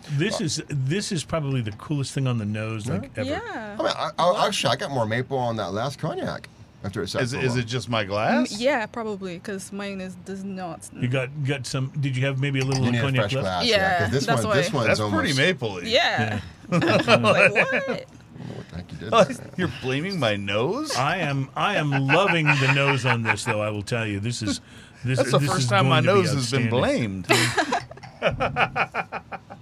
I need to see it. By the way, There. that initial glass. Oh, that you smells poured- much different. Yeah. Okay, good. I was like, on maple? What is- Yeah. That This guy doesn't initial know anything. that initial glass that you poured him that has maple on the nose. Let's not let that go to waste. This is going to be too. Yeah, good. Sean, you can put that over here. Yeah. I'm sure at some point in time I'll do something. To me, this smells like somebody's distilling something. I don't want to say it smells like a distillery. It smells like, when you walk through a huge distillery, it's just that general aura there. That's what it smells like. grain in the Definitely. air. And You hit it right there. There's there's a grain dust kind of. I've seen this with some of our 10 generations cognac, where there's this inexplicable graininess to it, and there's no grain in the production here. This is all distilled from molasses, of course, like all of our rums, but it's still there, This and that's got to be from the Mars cask. This reminds me why I love rum so much. This is just like, to me, this is like a celebration of what's great about this spirit. Yeah. All just kind of in one glass. It's delicate, but just so I don't want to say fierce, but it's just so bold but delicate, and just a tiny right there in the middle of the tongue. It's almost like there's like a little drop of mint in there. This is like the Isle of Fiji, but just kind of like jacked up, going to 11. This is like someone very soft I spoken respectfully with disagree. a very, very definite purpose. Okay, so tell me why you don't think that's Because the I case. think I'm getting elements from this that I don't get from the Isle of Fiji. Now, we do have some Fiji vintages on the market still that you can find at places like, actually right down the road there at Rice Liquor in Bel Air. Up there on the north side, you have Ryan's Liquor. They all carry these vintages, and don't forget, of course, Lee's Liquor downtown. But there is just elements on this rum that you're just not going to get from our other Fiji rums. And and I think a little bit of it is subtle, but honestly, some of it it's not. I don't get that graininess from our other Fiji rums. I get it from this one. There's a slight saltiness to it. So this one, I don't know if it's on the shelves anywhere. We may be seeing it pop up maybe at a spec store, but for right now, you can only find it at Anvil. You can find it at BLT and also at Squabble. That's I don't know if you've been out to their not been there, no. food's phenomenal. Food's unbelievable. Well, actually, BLT, they got good food also, but BLT's I'm gonna say that it's upscale bar food. It's not exactly a sit down dining situation where Squabble is very much so. But just it's the same quality that you get from the cocktails at Anvil that you're going to get the food at both those locations. So is this, if I go to Anvil, is this going to be like on the spirit menu? Better damn well be. Okay. So At the anvil, at the Anvil, At the Anvil. at the Anvil, Damn you're it. looking for Plantation Fuji Islands 2011 single cask. That's what you're There's looking a for. lesson in there, kids. Don't leave yourself open because For those of they you- find one thing to get you, and then from then on, That's gonna be it forever. just one for, goat. for That's all those it of takes. you Just outside one of goat. outside of the Houston area, Anvil is a craft cocktail bar here in Houston. I mean, honestly, you can credit them with the entire craft movement. Yeah, they were locally the speaking. first. They were the first. They were the first one in the area, and they really, really turned a lot of things. I was around. actually thinking about it just this morning. I don't know why. I was thinking about it just this morning when they first opened up, and I just remember just being genuinely excited about it. Do y'all guys remember Beavers? Beavers off there off of Washington. I don't know if I do. That it may was- have been before I moved back. It was sort of a modern take on barbecue, if you will. I guess it's hard to describe. It's nouveau barbecue, I guess it was. But they were kind of like actually the first sort of craft cocktail. I guess if we want to call it just. I'm just trying to think of the word here. Not intensified, but just that's where this craft cocktail like. People that wanted to learn more about craft spirits and do cocktails, at the best they could. It all blossomed from there. Pretty much anybody that's in our industry locally, they did some time there, and that's where Bobby, the owner of Anvil, that's where he started off. And so, but it was sort of second fiddle there. Just happened to be a great restaurant that had this really cool bar program. And I think Anvil was the very first actual. We are a bar. This is the product that we're doing.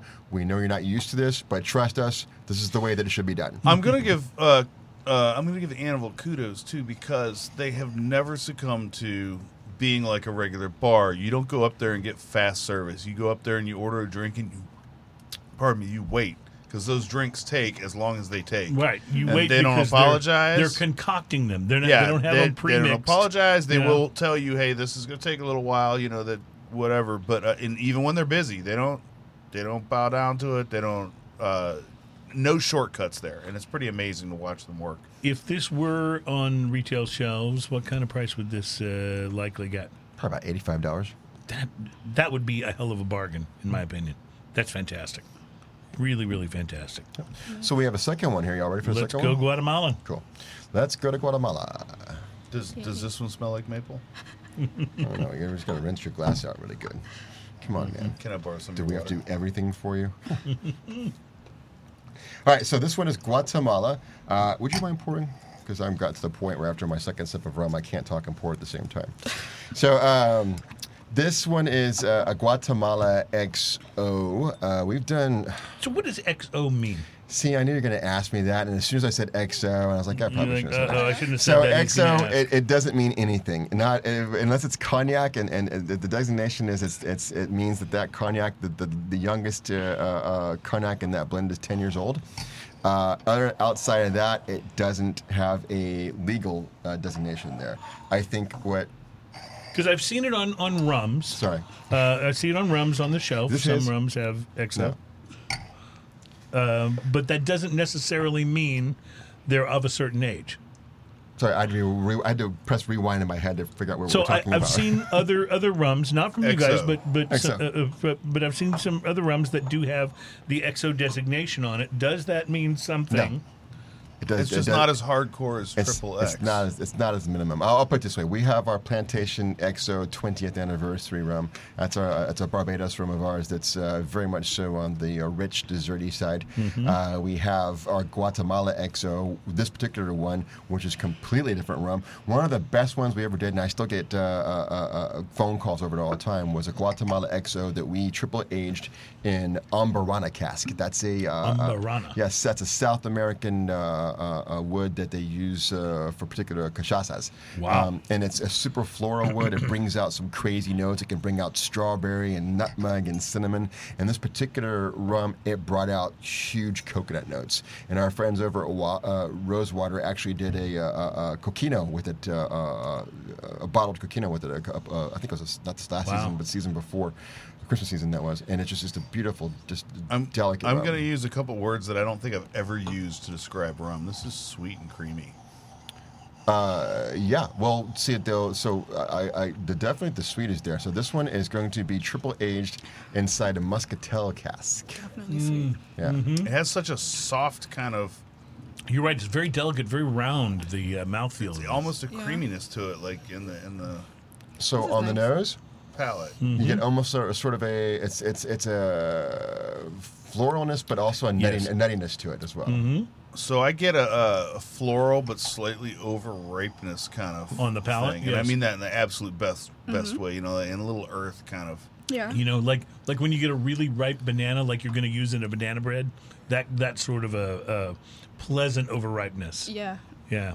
It's. I don't think it's specifically banana, No, though. It's no, kind of but like but in that that's- family, Just though. similar. Agreed. similar. Agreed. But Yeah. you nailed it with the creaminess. It has a very creamy palate, for sure. And I don't think of rum as a creamy spirit. No, I don't. I've never thought that. I think when I've drank rum before. But it's honestly, but I don't see creamy as a taste now. Creamy as the mouthfeel. And I've got Yeah, Yeah, so it's a yeah. mouthfeel. Yeah, I got some before. And there's just a nice little bit of spiciness. It's just a beautiful rum, and we've Guatemala rum. We've done so many different ones, and we always go a little crazy with the tertiary cask finish, and yeah, that's what we always do with the single cask. The difference between our vintages that you'll see now and then, a vintage is just going to be one particular vintage instead of blending of different barrels from different Right. years, and typically it's going to be higher proof. Typically it's going to be less dosage, if zero dosage, but with the single cask, we're always going to do a tertiary aging on this, where we're going to take everything that's wonderful about the bourbon cask and the cognac cask and let's go off-roading. It's like we were talking about with the Iron Root guys. We got that one coming out from Jamaica, where the third cask we use on that was some of their rye casks. We've done a barrel swap of Teeling. We've done barrel swap this last one with Mars, with the Japanese whiskey. It's just fun to see what we can do when we let our imaginations just roam free. I love it. true. Absolutely love it. The retail general area for this? I believe this one you're only going to find at Lee's Liquor on Navigation, Okay. Which, by the way, probably has That is the such best. a cool store. Oh, very cool store. It's probably the best selection of It is the best selection of plantation rums inside the loop here. In fact, I think she's actually the best just period now in Texas. Nice. Yeah, it's Tweed. It's her store out there, and she has. This is her first private pick. But if there's ever been a vintage out there that you didn't get your hands on first time around, or one of the single casts that you missed, she most likely has it. Yeah. Nice. Well, this is fantastic. And what would you pay for this, you think? Oh man, she's gonna yell at me if I get this wrong. Probably about the same. Probably about 85. Again, if it's in that area, you're talking about a deal, really, for this. This is the mouthfeel on this is so starkly different than anything I expected. It's like a Than treat. any rum mouthfeel you've Yeah, ever it's- had before. Yeah. It's like an absolute treat. It's silky. Yeah. I said creamy earlier, but silky or Silky creamy, smooth. It's like Silk I try Sonic. not to use the word smooth because it's just such Smooth a means catchphrase. boring. Vodka is smooth, or good vodka is smooth. All right, So you're I looking have, for nothing. I have a solution for you. Use the word smooth. Smooth. Smooth. Smooth. See, if you Smooth. if you say it's smooth, that has character to it. A little It's not- pizzazz. It's not just it's not just boring. It's smooth. This is a smooth rum. Not enough O's in the word. No, it does. It does. It has a. smooth. When I say it's creamy, it has a silkiness that just Mm-hmm. goes right across the palate and leaves this stripe of flavor on your tongue that lingers a little bit. And It's ain't it fantastic. cool? Yeah. Ain't it cool? But do you not see see the differences here? The whole dichotomy. Right, word I'm looking well, for. these two rums could not be more different. Exactly. You know? we want. Oddly enough, that, neither one of them smell like maple. Well, But what we have listen, learned maple is not an uncommon. What we have learned nose is- on no, rum. is when But you just on blend that enough of particular it one, I knew that was into not a- one. Yeah. when you blend enough of them into a glass. Mm-hmm. I mean Wow. that. It strikes me that at Plantation, you guys probably have more fun than your typical rum company, just because there's so much like creativity in the air with all of these different things you're trying, whether it's Iron Root rye barrels or Teeling barrels or Well, like I'll say this: based on some of the Facebook groups, we're certainly in a better mood. But I The like it. Iron Root guys are so fun. How long have They you are. guys been working with them?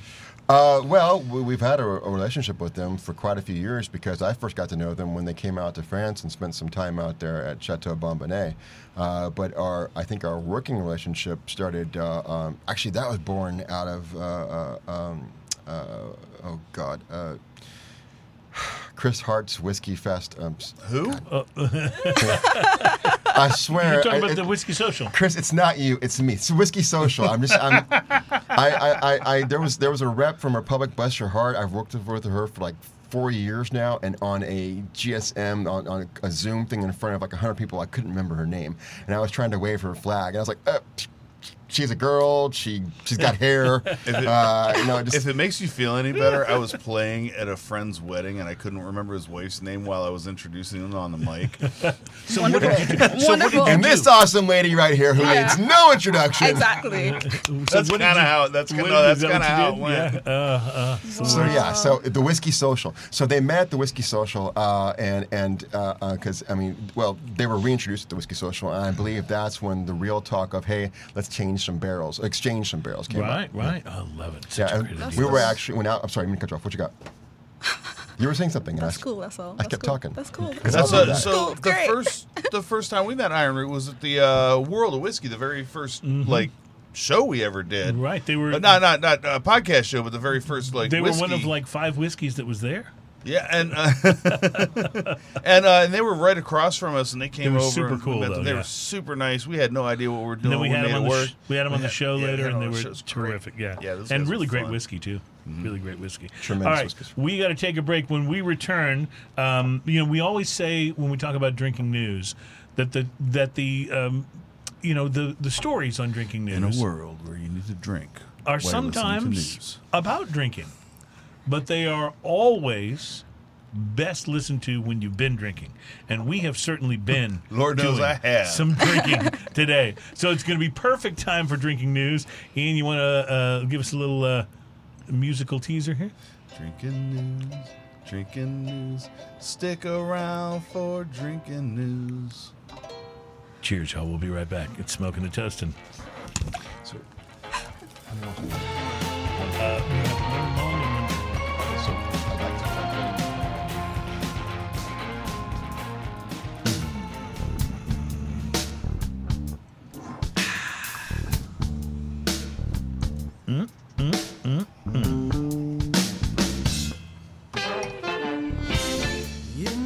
Man, that's good guitar time. Welcome back. Yeah, he seems like a little offbeat, though, don't you Well, think? that's The dead guitar's on a little right slow, there. little slow rhythm there. That Maybe? band is awesome. Welcome back. It's Smoking and Toasting. We are the radio program that is all about craft beer, fine spirits, and hand-rolled cigars. We're going to get back to all of that. But first, as Docs, I think, already knows, but some of you who are new to the program might not realize, this little segment here has become the most popular portion of Smoking and Toasting.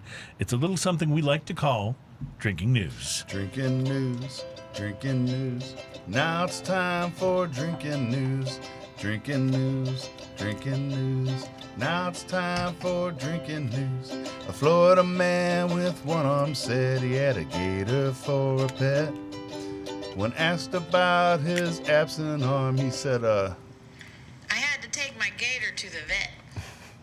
drinking news. Now it's time for drinking news. Cheers, y'all. And a reminder, of course, that Drinking News is stories that we find from all over the world that are, these are at least reportedly true stories. They're not from The Onion or National Lampoon. These are reportedly true stories that sometimes are, in fact, about drinking. Not always, but are always best enjoyed if you've been drinking, which...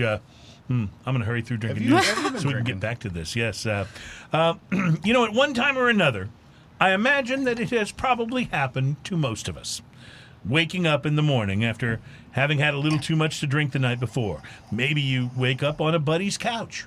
Maybe you wake up like Robert Downey Jr. did that time way back in the day in the house of a strange family you've never met. Maybe you wake up and discover that you've been abducted by an alien species that seems interested in probing a particularly sensitive area of your anatomy. Sidebar. My feet are real ticklish. Why is it that people who claim to have been abducted by aliens always seem to report that the aliens want to perform an anal probe? Why are alien cultures so obsessed with our butts?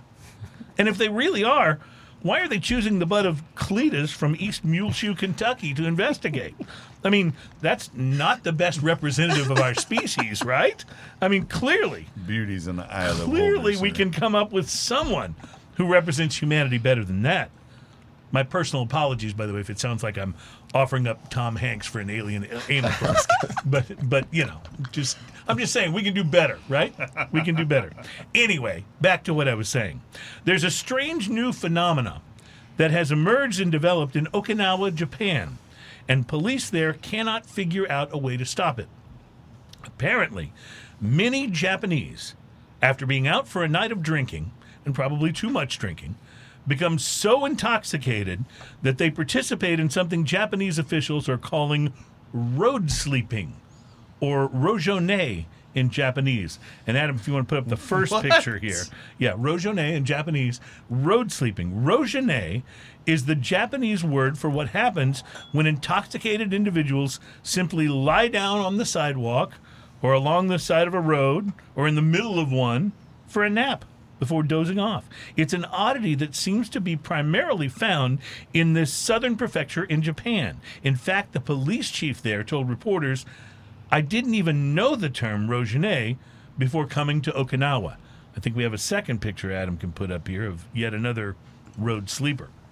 Police officers say that sometimes people doing rojone are liquored up enough to mistakenly think that they actually have arrived home, and so they slip out of their clothes and sleep buck naked in the street. I'm not kidding. This is really happening in Okinawa. In 1 year, the Okinawa Prefectural Police received 7,221 reports of rojone, and not just for people curled up on sidewalks or leaning their heads on the curb as a pillow. Sometimes they're sleeping smack dab in the middle of the lanes for cars, and last year, 16 rojone nappers were hit by cars. I'm not making this up. This really, really happened. It's become such a big deal that the Ryukyu Golden Kings, and you can put the next picture up, Adam, Okinawa's basketball team, has mounted a major public information campaign to stop rojone. And including posting billboards like the one that you're seeing now if you're watching the video feed. Is it the billboard of the basketball players? Yeah. That's a real billboard. Stop sleeping on the street. Stop sleeping on the street. Japanese officials say that they think that one possible reason that the phenomena seems localized to Okinawa is that the climate there is generally warm and tropical for pretty much the whole year around. Now, this worries me because, as we know, here in America, trends that start in Japan have a long history of eventually catching on in the United States. From Godzilla movies to the Walkman to even J-pop, Western culture often winds up mimicking the things that become prominent first in Japan. And if conditions in a warm, tropical climate are part of why Okinawa is experiencing this phenomenon of road sleeping, I think we all know where it's first and most likely to show up in the U.S. Yes, I am looking at you, Florida. So this is why I am appealing now to the greatest quarterback of all time and his teammates, Tom Brady and the Tampa Bay Buccaneers in Florida, to put up billboards, do recorded public service announcements, whatever it takes to get out ahead of this rojone before it starts becoming an epidemic in the Sunshine State. Because we all know that the number one thing that Florida man likes to do is drink too much, and the number 3 thing that Florida man likes to do is take an impromptu nap. Not that it matters, but number 2 is to wrestle a live gator in the parking lot at Walmart. But that's not important right now. Although gators are one of the reasons why we are imploring Florida man not to take up this Japanese craze. Because if you road sleep in Okinawa, I don't think you got to worry too much about a gator coming along and thinking that you look mighty tasty. In Florida, that is a real concern. We might have to actually change the lyrics to the Drinking News theme song. Ian, can you provide me some backing track here?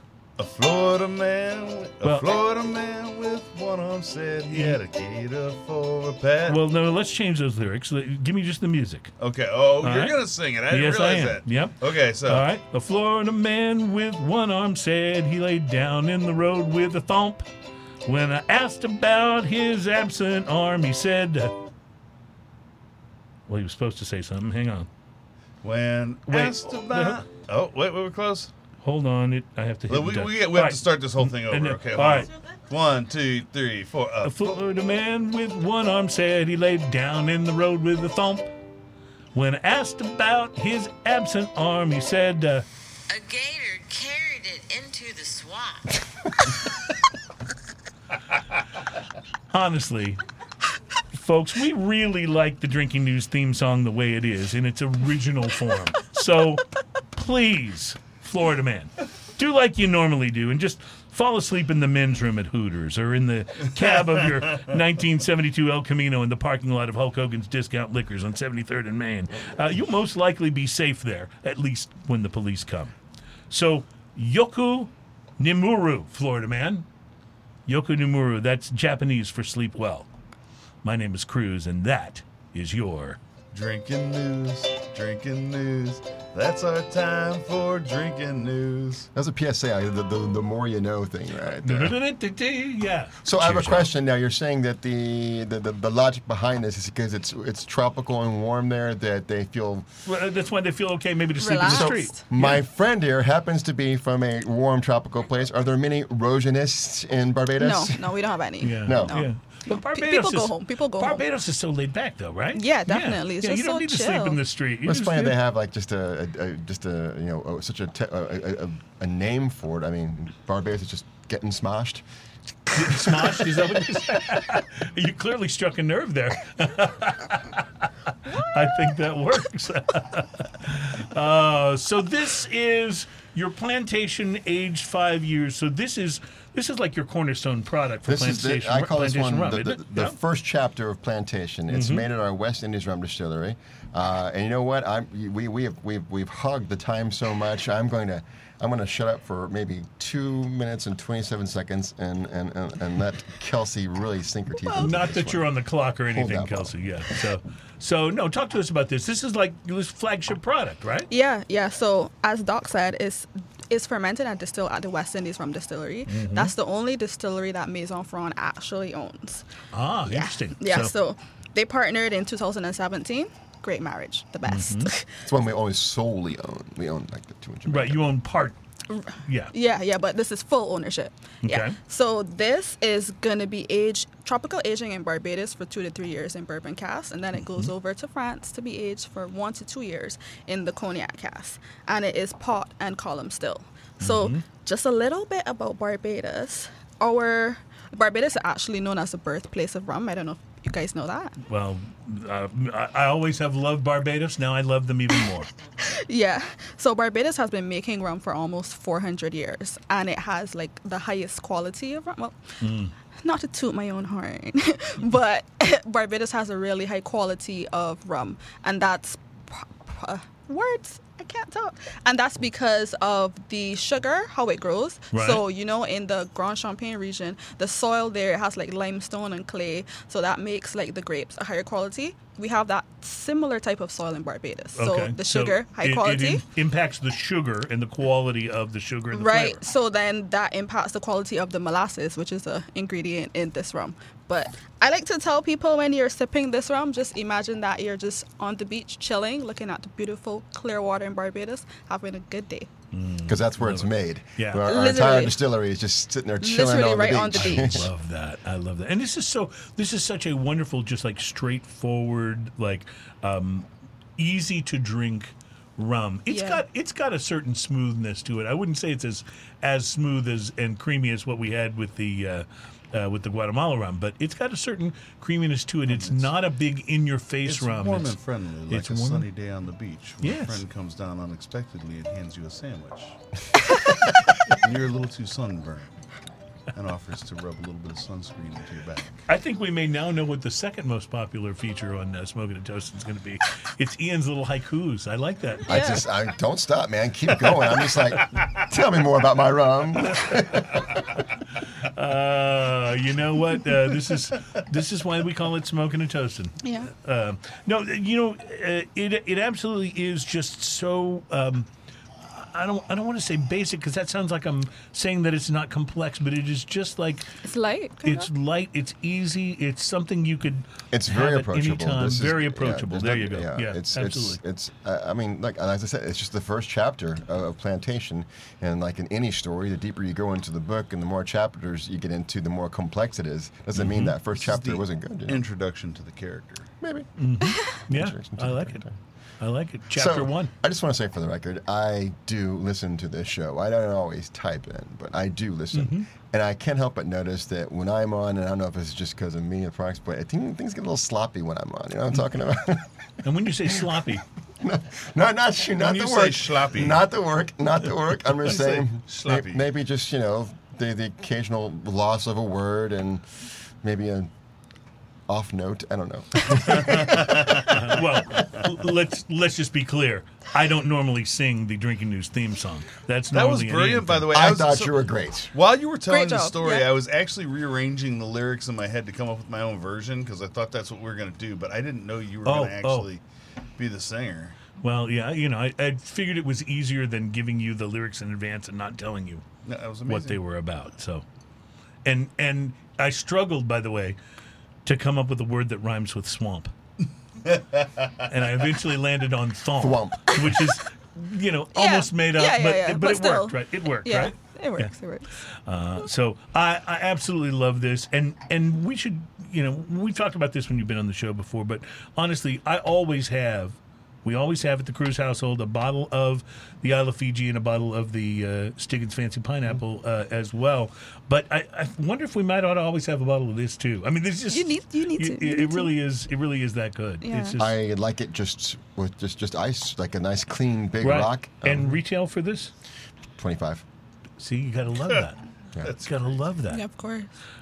So, all right, Ian, we're going to try beer in this segment too. So, you may want to get started cutting some wax over there because this is one of those things where, unlike the rum bottles that Docs has brought with him today, I'm scratching the wax right now. where he so kindly has cleared the neck of the bottle and the cellophane tops for us, so there's been no injury or spillage. This one, on the other hand, is going to require a little chopping. As Dinosaur Jr. once said, start chopping. See, I'm starting to I'm worried about my sloppy comment here because he's using a very sharp using a blade. very I'm sharp- assuming there. Yeah. It's like this could go so bad. But you gosh, what an episode! Who could forget that time? Remember when I accidentally threw my blade at Doc's? We're gonna change the we have to change the title of this show from Drinking with Docs to Ian Loses a Finger. So no, we don't want that to happen. It's closed now. Are you back off of I do feel bad. high alert? I'm sitting here like on the edge of my seat saying, "Careful, careful, cut away from you." When did we become that person? What age? 15 years ago. Hey, man, when I had a learned kid. to use a knife back in the 80s before they invented safety. Right? That's true. Because I remember back in the 80s one time I bought a ladder, and you won't believe this, but it did not include the warning label on it, on the steps of it that says do not step. It was back in the 80s. So I ended up... Now you can't buy one that I doesn't ended up step. buying a lot of tools. Not a lot as in many, but there's actually quite a few. But a lot as in, a pile of A stuff. big lot of them, yes. And one of the things in there was this this work table that was, I think, made in Japan. I think. But this work table was like one of these like multi-use tables, right? You're Yeah. supposed to be able to use it for tons of stuff, but the best part about it is it had a slot in the middle of it. This table, and it had all the directions written on the table, was made so that you could just take your circular saw and you could pull back the guard that goes over the spinning violent blade on your circular saw, and you could mount it upside down on this table with these 4 little tabs that were just held on by You some... screw it in, and that way you can Held run it on by and some do wooden nuts. do the boards, right? And you could take this ultra lightweight table and put a piece of plywood and try and drag it across that. And It how was did the that work out for absolute you? worst idea. I never tried it, but I was just thinking to myself, people bought this. The person Yeah. that I got this lot from bought this table. But this was in the 80s before they invented safety.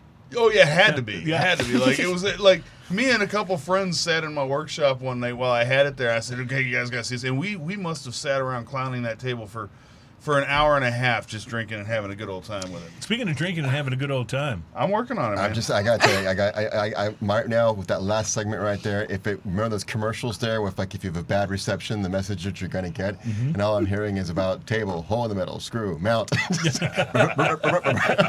All of a sudden, the best episode ever. this is the best episode ever. That is for sure. Okay, who's missing? We need about a couple how more. far we're going. Okay, keep going. Just keep going that 3 way. more. Oh, sorry. Not you. 2 more. I got my nose in that one. There you go. So there we go. So 1 more. If There I we pour go. too many more, I'll just drink it. Well, fortunately, I think we're good. So as long as you have one now, we're good to go. Ian, tell us about this beer because there's a lot of information on that bottle. I'm going to tell you all about the Revision Wooden Brewing. Rose Darkling Imperial Stout aged in 4 Roses bourbon barrels. You know what's wrong with that?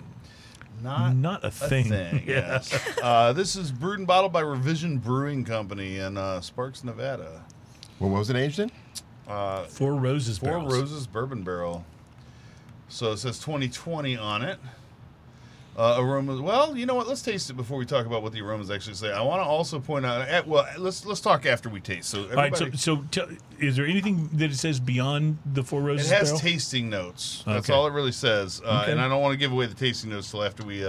It's been a long time, but we have had Revision Brewing's products on the program before. So So I got to tell you guys, it's not an episode with me on it until I start running my mouth about Nick Telemontes.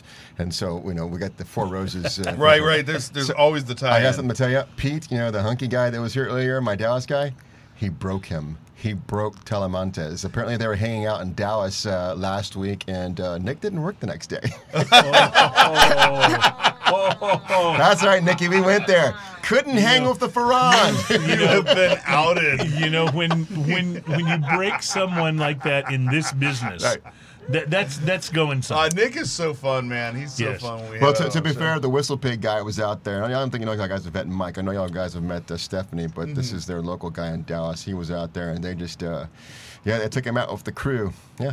Well, He's broken. I'll tell you, though, how nice of a guy Nick is. He's a great guy. The first time we had him on the show, I called him Nick Tamontes for the entire show, and he never corrected me. No matter how many times I said Telemontes. And I just kept saying, it's one of those things like, you know how you can develop just that mental blind spot? In my mind, he Yeah, was Nick it's like, Tamontes. that's what it You know, is. that seemed like a pretty cool name to me. That is pretty, I'd have been all over you, man. All right, Sing it with how me. do we feel about the Revision Brewing Company's Wooden Rose? You know, I'm a little slow to warm up to it. I'll be totally honest. Maybe my palate is just off in rumland. Let me tell you what I love about this. Okay. I love that it's hardly carbonated. I love that That's this true. is sticky enough to probably hold 2 pieces of wood together for most of its lifetime. Hey, you could use it to mount that saw underneath the light table that you were talking about. Just pour a little of this on there and just, stick it up I in there. love the dark fruit, raisiny, date kind of plum notes that are in here. I love that the bubbles in this have different colors, like it's oily. I didn't even know there were bubbles in this. I have just a little bit of bubbles. It's kind of fun. I see that now. I love that the mouthfeel is like coffee that you left out for about 4 days and then reheated in the microwave. And I mean this all in the absolute best way. I was going to say, that's like not this necessarily a beer. good thing. I really like this No, beer. it has got a wonderful taste on the finish. I'm warming up to it now because I have to say, my first few sips, I was like, not getting it. But I am warming up to it now and No, the feeling date those raisin rich pruny date kind of thing going on yeah, feeling those is pretty hardcore. vibes coming through. And I love it. I'm going to say something, and I hope it's a compliment to who is this? The Revision Brewing. I hope it's a compliment to them because I mean it this way. To me, it's as if Chimay had done a roasty product. Right. Instead of just a I go with Bavarian. That first Yeah. taste is very Chimay-ish, and then if Chimay is not for the faint of heart, and this kind of reminds me of that if I enjoy it, but this is what I'm going to have if I'm having one, and maybe even a half of one. Right, right. Well, these are I would bombers you drink open up when this friends are floating home. down the river. I have no problems with Oh, that. see, you're so funny with No that. problems with that. Wow. What about Rogenay? Would you do this in Rogenay? What is It the, might lead to. what is the ABV on this? Do you really want to know? Yes, I do. It's 13.25. Holy moly. Wow. Okay. I'm beginning to Yeah, understand this now. is 13.25%. I'm beginning to understand So now. when you say, honey, I'm only having one beer, Yeah, just only one. you're going to walk in like this. You're going to walk out at this. Docs, Oh did my you gosh. have anything more that you wanted to pull out of your bag of tricks for today's show? Do I? Yeah. Absolutely. In fact, you know what's funny? I didn't even put them on the I told table. you not here. to ask him. Okay, I tell you what we do. We're going to take a break and we're going to come back. We have one more segment of the show, so when we come back, we'll sample whatever else We're it going is. to open up the bag of tricks. Okay, I like bags Gonna of be a tricks. fun time. All right, we'll be right back. It's Smoking and Toasting, and it's show number 275. I told you it'd be a special show. I sang. And it wasn't even a Barry Gibb impression. We'll be right back. I remember the very good impression. In fact, you didn't do.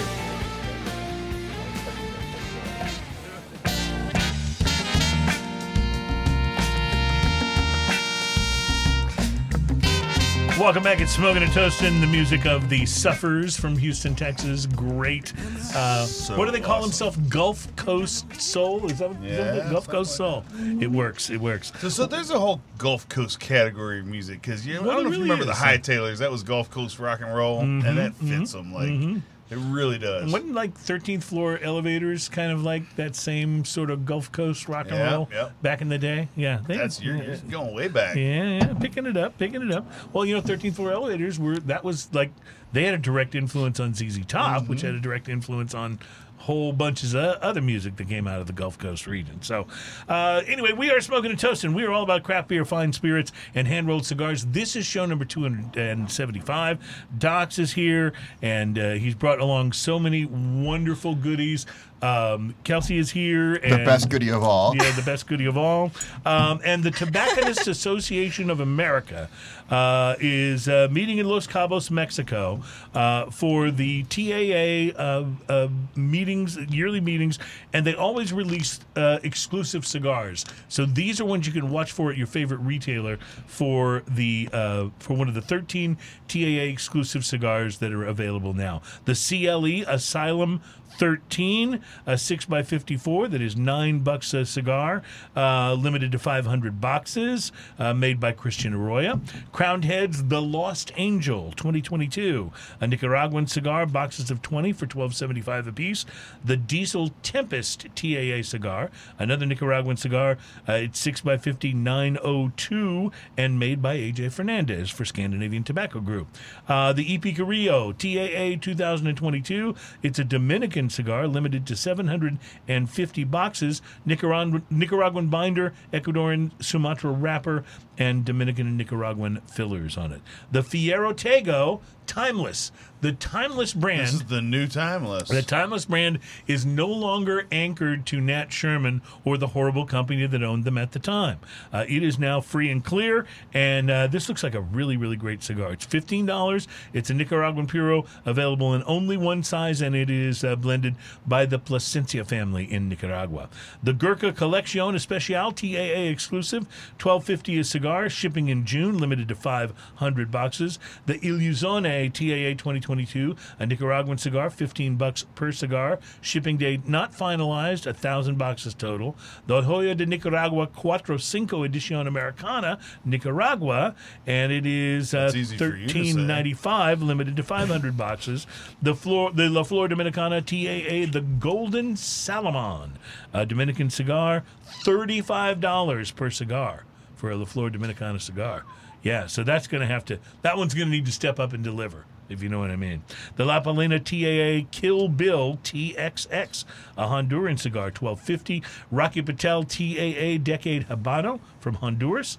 The Tatuaje exclusive TAA 2022 from Nicaragua. You gotta get Tom on. The Villager TAA exclusive 2022 from Nicaragua as well. How many was that total? 13. Okay, there's 12 of those that I really want to go buy. Yeah, no kidding. They all sound pretty darn good. Yeah. And because they're exclusive, because they're a limited release, it's not something you're going to be able to smoke forever. And on the 13th one, well, Gurkha just sent me a cigar. Changed my mind. I mean, come on.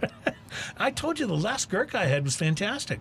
Yeah, I'm waiting for them to really, really to blow you away. Be back like they used to. Like when I started smoking Gurkhas, they were like flavor profiles never been an issue for them. They're all mild to medium and pretty good, but that's just construction. Where are they from? I see them all the time. Gurkha has so many blends that you can't even ask where they're from. Right. They do have so many blends. They were started from a guy, I think, in New York, right? They started as a very small boutique thing with brand. very, very limited releases and stuff. They really just grew too fast. They couldn't keep the quality going, and for a while, they were like, what's that old school Warner Brothers cartoon where the wolf has the cigar and he lights it and it blows up? Yeah, that's what Gurkha cigars. Dude, he's got a picture of one that looked like that. It really did. Yeah, I was reviewing it for the show and it disintegrated on me. It was. Well, it's got kind of a Turkish look to it. That's what I was Yeah. asking. Well, Yeah, they always have that they're- Turkish guy with the swords. And Their bands and their marketing is fantastic. Mm-hmm. Like they look great and they have great names. But for they have them. gotten better. We've talked about Yeah. this on the show. They've definitely gotten better. All right, Docs, you've got something hidden over there. I can't You know see what it is. We totally skated over this beer. Am I the only one that really likes this beer? No, I like it. I came around on it. All right, I'm like sorry. it Let's too. go back Which to show are you listening to? We talked about it. We talked. You didn't want to talk about the beer. Yeah, I don't think he was a fan. I liked it, but it took me a moment because my taster was off in Rumland, I Yeah. think, and it took me a moment to adjust to it. But yeah, I think it's good. I think it's good. This is like if you did a Dr. Pepper reduction and then burnt the shit out of it. It's fantastic. I really absolutely do love like it. Dr. Pepper, so this is really good. All right, but I'm really curious about what Docs is hiding from us Let me here. put these images out and go, and I mean that in a good way. Who is that comedian? He would always do that. I don't mean that in a bad way. I don't even know. I'll think of his name. Dom Herrera was the Oh, comedian. yeah. He would always say, "That guy is a low-life, scum-sucking scumbag." I don't mean that in a bad way. That would be. I remember the guy that was like, man, if you can't find the weirdo on the bus. You're the weirdo. All right. Well, the weirdo on the bus wants some rum. So The way I used to tell it was my dad always said there was one weirdo on the bus, but I never saw him. All right, so we have Cane Rock, Cane Rock.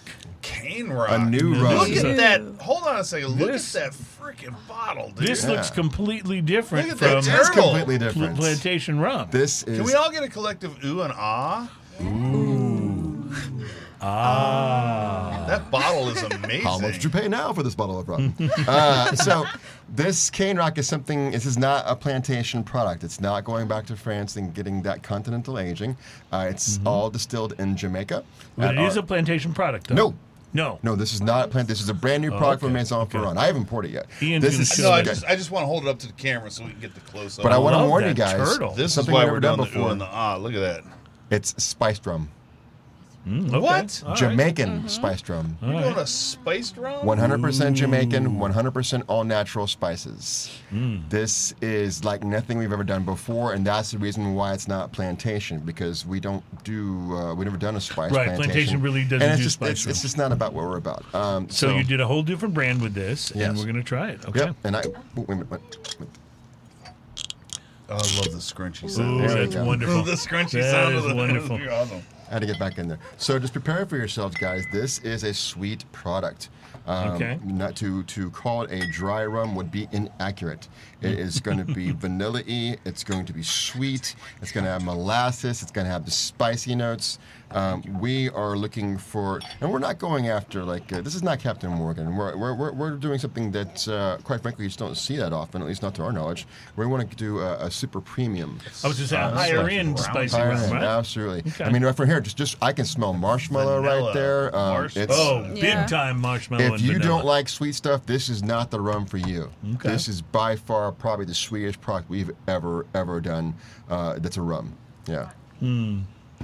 Did I get everybody? Do we have? We're running out of glasses over here. This is just like my house. We have cups. I So. start off with so many clean We have a glasses, couple and by cups 10 left. We're o'clock, out of I'm beer, drinking so out of we the got bottle. 3 cups left. Oh, we got 4 cups left. Here you go. So this reminds me of. Okay, so I've had some rums that had has this. such a Have warm, had this fuzzy flavor nose. to them, but they were definitely cheaper, like rums. They weren't premiums. You know. Yeah. What else do we There's need? a Adam? my dad loved rum, and my dad loved rum no matter what it came out of, Right. and a lot of times, As long as it a was lot rummy. of times it was a plastic bottle with sails on a ship. right? It's not good, and it was a spiced rum, and I'm thoroughly convinced he also liked fish sauce and a lot of other things that were questionable. Oh, come So on. I'm thoroughly convinced at some Used point in in the time right he way. destroyed Used his in the right way, he fish sauce can destroyed be his wonderful. taste buds. But this is not spiced rum like that. This is not like if you leave Captain Morgan out and smell it a couple hours later. It's not that. This is like Look, I want to be very clear. I'm not taking a shot at Captain Morgan there. I'm not either. It's just something that when we do something, we like it to be our own and something that's unique and original. So that's why we're going this direction here. Yeah, I just want to let the listener know this is nothing like any spiced rum that you've ever smelled. No. I've never smelled a spiced rum. It's also not like, and I'll admit to actually really liking like Kraken. But it this smells is like nothing cookies. like Kraken. I like Kraken. Just like you just cookie dough walked or straight like- into a bakery, like It's yeah. absolutely. Can I tell you all a funny Kraken I haven't story? even tasted this yet. I used Please to, do. when I worked at Republic and Kraken first came on the market, and I opened it up, I didn't know what to do with it. And it was just a brand new. We didn't even start talking about it yet. And so I took it and I played around with it and I mixed it with root beer and I gave it to my wife, who was, this is like 10, it's like maybe, I don't know, maybe 9 in the morning, and she's on a call. She works from home, and I'm not going to tell you the company because, but she's on a call and she's like, looks at me and I hand it to her. She's like, puts it down, and I take it away from her. She's like, and stays on her call. Waves me off, so she liked it. Go away. Well, So I would say Kraken and Diet Dr. Pepper is one of the greatest Well, discoveries you will so my ever wife- wander across. we got a bottle of Kraken when it first came out. Yeah. And Kraken's interesting because, like, again, spiced rum to me was always like that cheap, terrible smelling stuff. Right. Yeah. But we got a bottle of Kraken, and I was like, oh, okay, that's interesting. And my wife mixed it with Dr. Pepper. And I spent, I happened to be painting the inside of my house at that point in time. And so me and a radio and a podcast of Cigar Dave, actually. I was listening to Cigar Dave at the time. Just some old Cigar Dave episodes. And Dr. Pepper and Kraken painted my house. And it's an oddly good combination. But this is unlike any of that. Yes, please do Well, not this mix with doesn't Dr. taste Pepper. like Kraken. Diet or otherwise. Doesn't taste like Kraken. No, at I know all. you're like, why are we talking about Kraken? This, I just want you to know, like, Kraken's. I was going to give you 30 more good for seconds. what I it love is. Sarah. She's a great person, but we're not going to talk about her rum anymore. It's my time. This smells like. This smells this- like. What did I say? I said, The whole like, point is how different this is. Cookies. and Yes, cookies. Yeah, it's so it's, many things. It's pastry. It's It's, like it's a dessert. It's man. like a Pastry snickerdoodle. world. Okay. I mean, there's some snickerdoodle qualities there. Sure, it's got a lot going on there. And again, if you don't You know like what? sweet stuff, this is not the brand for you. So on the nose, it smells like all those things. When you taste it, it tastes exactly like it smells. It's unreal. That's There's crazy. coconut in there. There's Cinnamon, sweet spice. coconut. There's ginger, and everything again is 100% all natural in this. Wow. And what is this going to sell for? Probably about $30, $29.99. Wow. Rum and That's Fuse. and that's it's- like toasted coconut, and then this great little spice at the end. You said cinnamon earlier, I think. And it's made. It's distilled in South Jamaica. I'm sorry. Did somebody say coconut? Oh. Bam! Right there, cut and dry. Okay, we're going to have to do this again. And yeah, So this is why the show goes on. You ever hear the show must go on? The show must. Your now wife go on. exclaimed and couldn't get to a glass fast enough. Yeah, well, that's I'm telling you, we're a rum kind of household. We really are. Yeah. We're Thank you, man. we're keeping Docs in business to some degree with the pineapple and Isle of Fiji. But I just want you to know too that every time I'm in the mood for cognac, I have that Generations at the house, and that's my go-to, and I think of you. well, we're I like that. I like you're thinking of No, me. in a good way. Oh, I hope so. it's not like he's sipping on it and going, that jerk In a Dotsakis. good way. Just picturing you at home, shaking your breast. I'll get you, Greg Docs. If it's the last thing I do. Well, okay. So does this actually say coconut on it? Hell yeah, because it's coconut rum. Yeah. Well, here's the I thing, though. love our show. And one of Mary's favorites, of course, is the Stiggins Fancy Pineapple Rum that we do. Right. And along that same sort of mindset, we wanted to create, like we did with Stiggins, we went with Stiggins, we created a rum made with pineapple that Yeah. still tasted like rum. We wanted to do the same thing for coconut. but here. have it still taste like rum. You Exactly. can definitely get the coconut on the nose. Well, here's the thing, though. One thing I'm going to say is you can't tone down coconut. There's just no Right. such thing as tone down coconut. So this thing is coconut It's to the bone. kind of got its own thing going. But it's not overtly sweet. It's not a liqueur. It's truly a rum, and we're making it with. There's no doubt on the nose that it is coconut AF. Coconut AF. That's going to be the tagline there. Yeah. Hashtag coconut AF. Full disclosure, this one will not be in the United States for at least a year. We'll probably next summer. And honestly, she could probably talk about this better than I can. The reason why. Yeah. So we're using coconuts from Barbados from a farm by a guy named Mr. Nichols. He owns the farm. So we're just trying to use coconuts in Barbados only, like giving back to the community, partnering with the Right. local community. So not going to be available here for a little while, but this is going to be a 3-year-old Barbados rum. And the thing about this, you know how all plantation rums are double aged? This is not.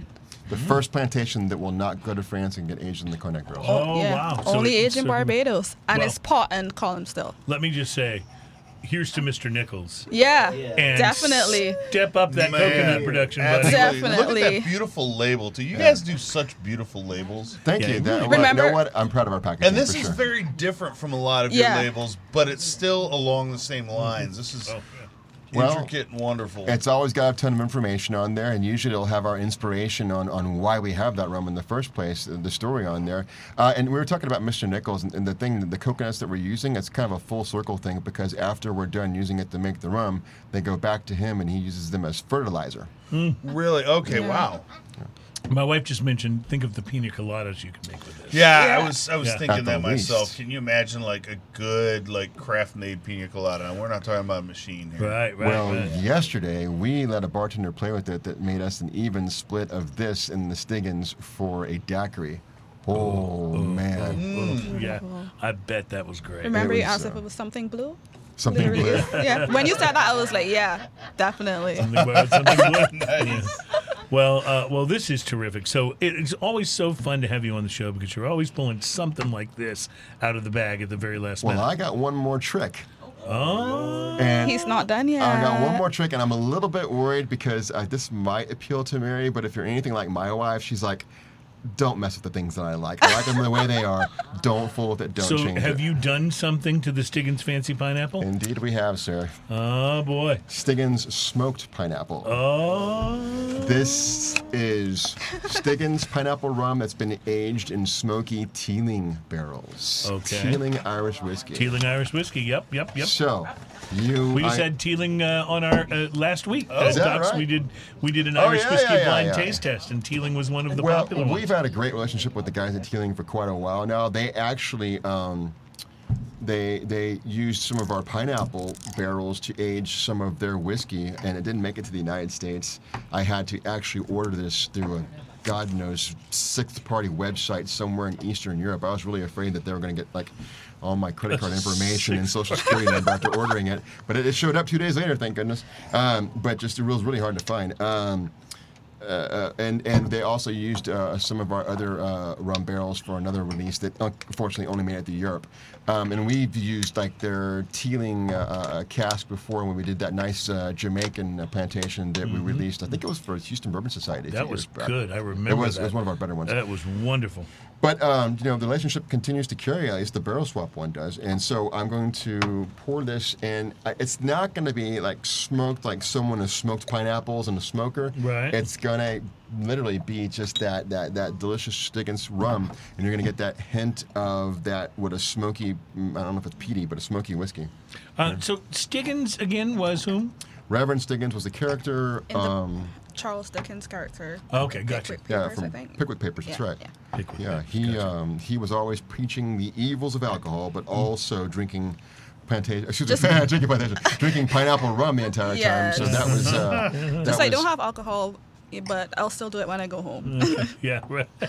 Hey, I'd like to mark the day. What episode is 174? You said 275 today. 275. I don't know where I'm at. You're off by 111. Wow. Nicely done, sir. We got an actual negative comment on here. Oh, we did. Yes. Well, we got. Does anybody know Gloria Brown?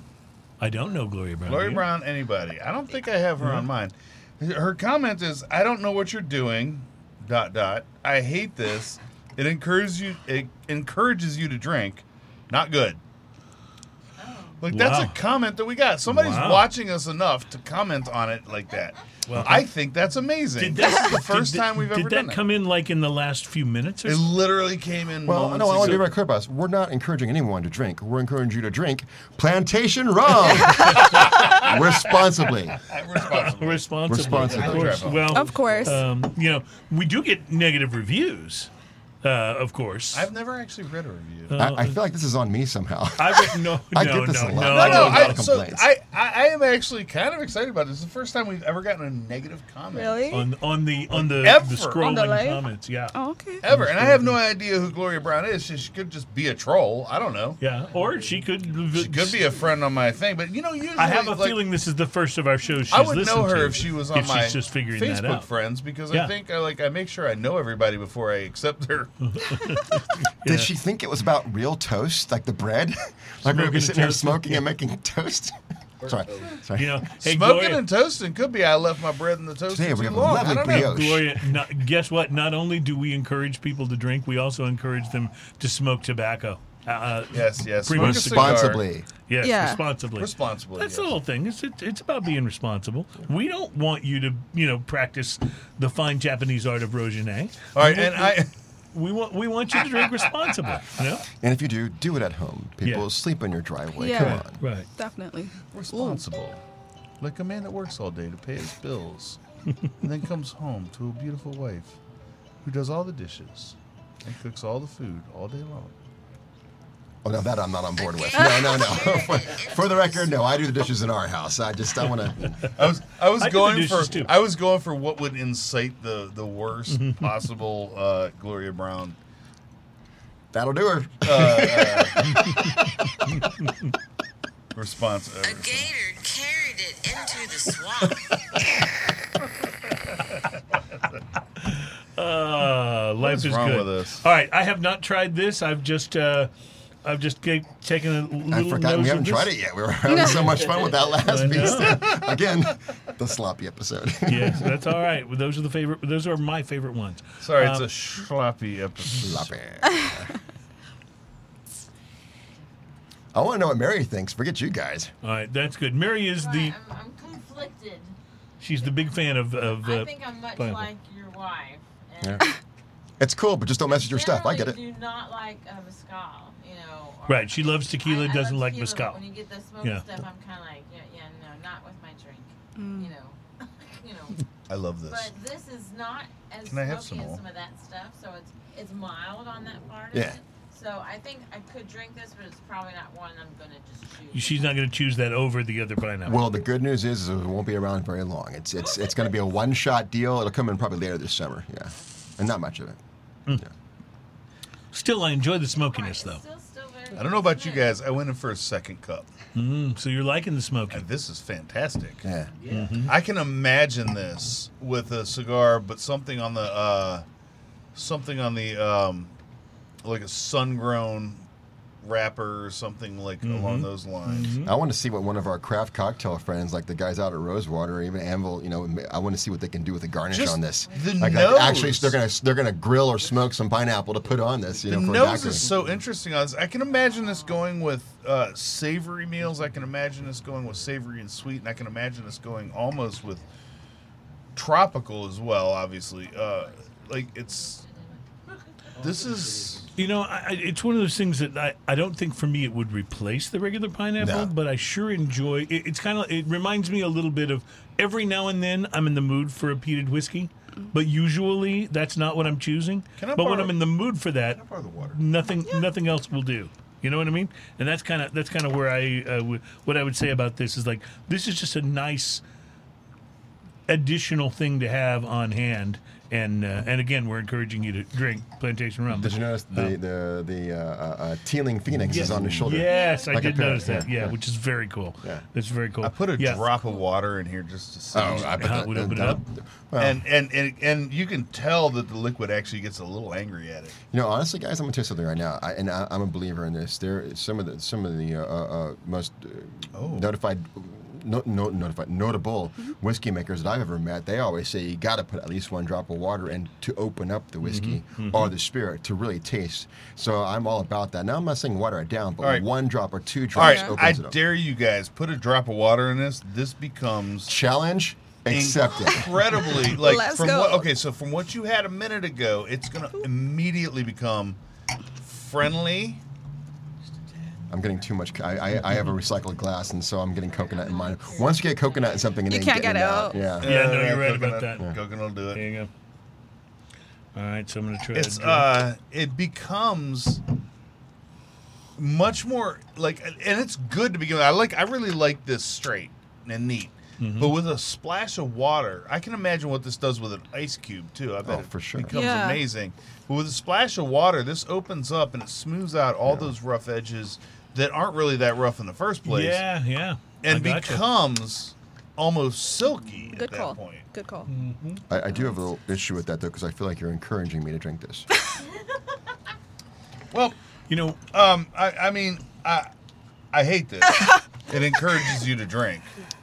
Not good. You walked But yourself right yeah, into try that. it with some water. It's pretty freaking amazing. that may be our first negative comment in the chat.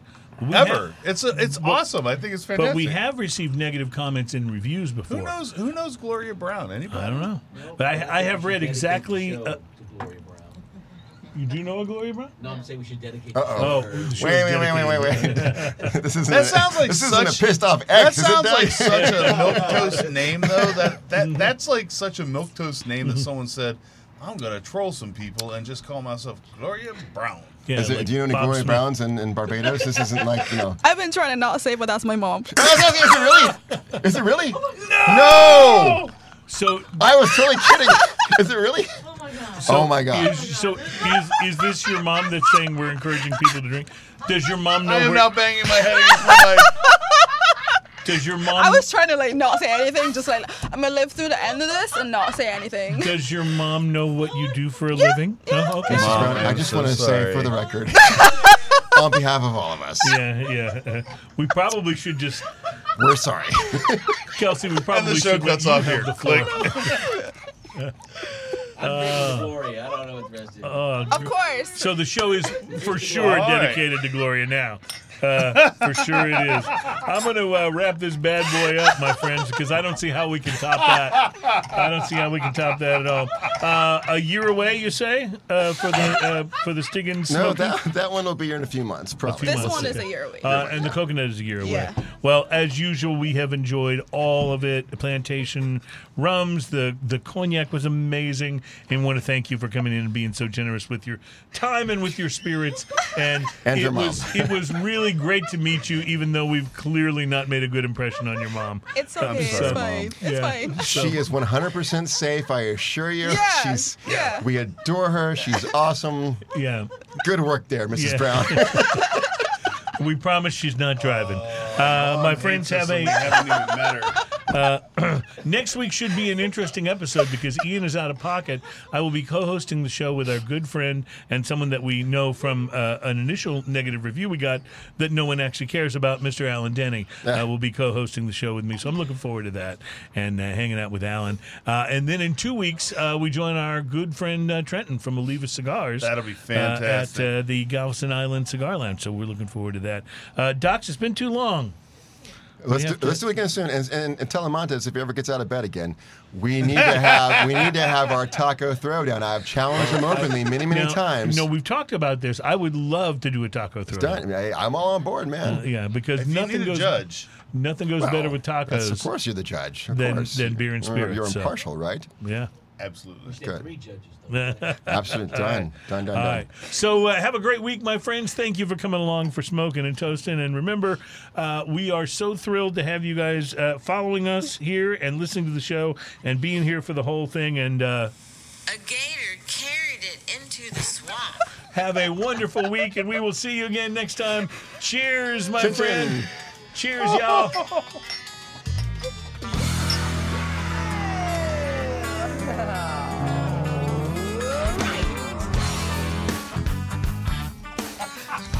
Best episode ever. That could not-